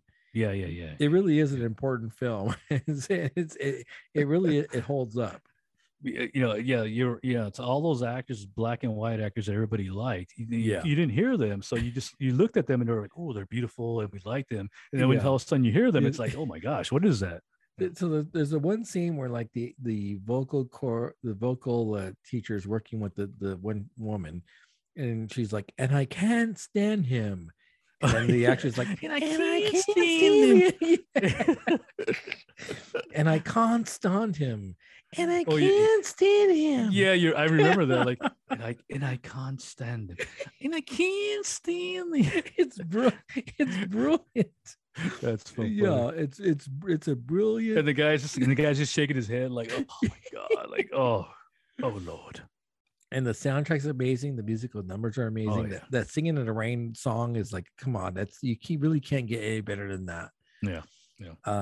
But I did see An American in Paris last night, which is Gene Kelly, and it wasn't very good. It won a bunch of Academy Awards, but it's like the story is a mess. And so you realize, like, hey, the Gene Kelly did some great stuff. Did some stuff that was acknowledged as great, but maybe not so great. Right. You have to watch that one. So I'll check it out. Yeah, it's unwatchable. I guarantee you unwatchable. Is it a musical or is it it's gotta be a musical? It's a musical. It's funny though, because there's a professional concert pianist as a sidekick, and like, man, the guy, when he plays piano and you see him play piano, it's like it's mystifying. So they're kind of selling the piano player too in the movie. Oh no, no doubt. The guy's like you watch him play piano. It's like it's amazing. Yeah, well, that's what I'm saying. Like he, it's like, hey, let's get world famous. Oh like no, and he is a world famous pianist as the sidekick. Mm. But the story is really kind of, it is no Singing in the Rain. It makes, I think it, as much as I saw it and I like, yeah, it makes you appreciate Singing in the Rain much more, because like that's a masterful film. It really is. It's kind of amazing how like those old movies, like the old quote unquote classic movies, like they're all like a lot of more musicals. And then even to this day, the musical, the Broadway play, the musical it still has that like charm, and that people love those things. And then cause, I would think like the musicals should no longer be a thing. It's silly. People are dancing. They're singing and dancing. But yet the plays, I love the music. I love the plays. Yeah. Well, you take a look at Hamilton, still popular. You take a look at La La Land, which I haven't seen yet, but that won an Academy Award a couple of years ago. Yeah. They're doing Matilda as a musical next year. Yeah, I mean, my friend just turned me on to one called Chess. So I started listening to and that one's actually fun. I was probably have to recommend that to you. It's like when the actual Chess song sounds like an 80s, like it's like an homage to the 80s, and like it's like so it's silly. It's like so funny. It's like a bunch of pop culture references, or well, at least the music is. I think it takes place. I think it's supposed to be like the Russian guys, like the chess, like and the music. Yeah, like exactly. But the music's all. It's got that like the electronic stuff, the 80s, and that stuff like that. Well, it's funny because we even made chess like a war of countries. Like, absolutely. So the Gary Kasparov. Absolutely, yeah. Yeah, absolutely. If we can't beat you in hockey or boxing, like we shall take it to chess now. It becomes like a nationalist thing. Like absolutely. We use that, like we use them as pawns to see like world dominance. Yeah, of course. I see on Tavore that this the Blueberry Bear is back on. Which one's that? By the way, the one that we just had. Really? Yeah, the astronaut food. Nice. You would think they would have put a new fruit on there. Not yet. Banana, cherries. Cherries probably more so. I think cherries will. Yeah. So the fights are about an hour in. Right. So City of Angels and Michael both busts. Yeah. Those are movies I'll never see again. The only reason why I would see them is just to catch the ending credits, to catch the song.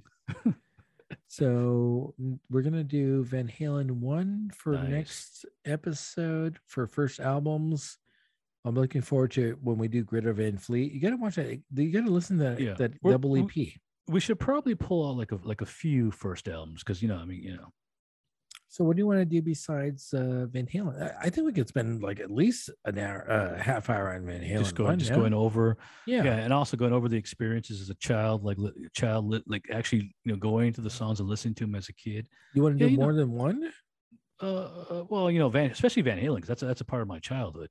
But like stuff like the Greta Van Fleet's obviously new and stuff like that. So maybe like a contrast with that. So why don't we do Van Halen 1 and Greta Van Fleet? That's like it's like a past and like a present. All right, that's fine. See, I was thinking like a Rush or something like that too. But okay. Yeah, that Rush. Remember, I think I commented to you a while back that Rush album might sound like a Van Halen album. I mean, not Van Halen. Sorry, a Led Zeppelin album. No, it does. Yeah. Rush. I think I mentioned that first Rush album does sound like a Led Zeppelin album. No. Yeah, it does, and it really only has one song that you would know offhand. Which the rest of it's kind of, and it's the last track on there. I forget what it is. I want to say it's probably Working Man or something like that. So let's do a Greta Van Fleet and a Van Halen 1. All right. Kind of like a compare and contrast. Yeah, that's an easy one. That's like a, for me, that's easy. The Greta Van Fleet is very good, by the way. Yeah. I do. I do like them. I like them. All right. Fight time, an hour into fights. This has been Bevon, because I can't say the name right.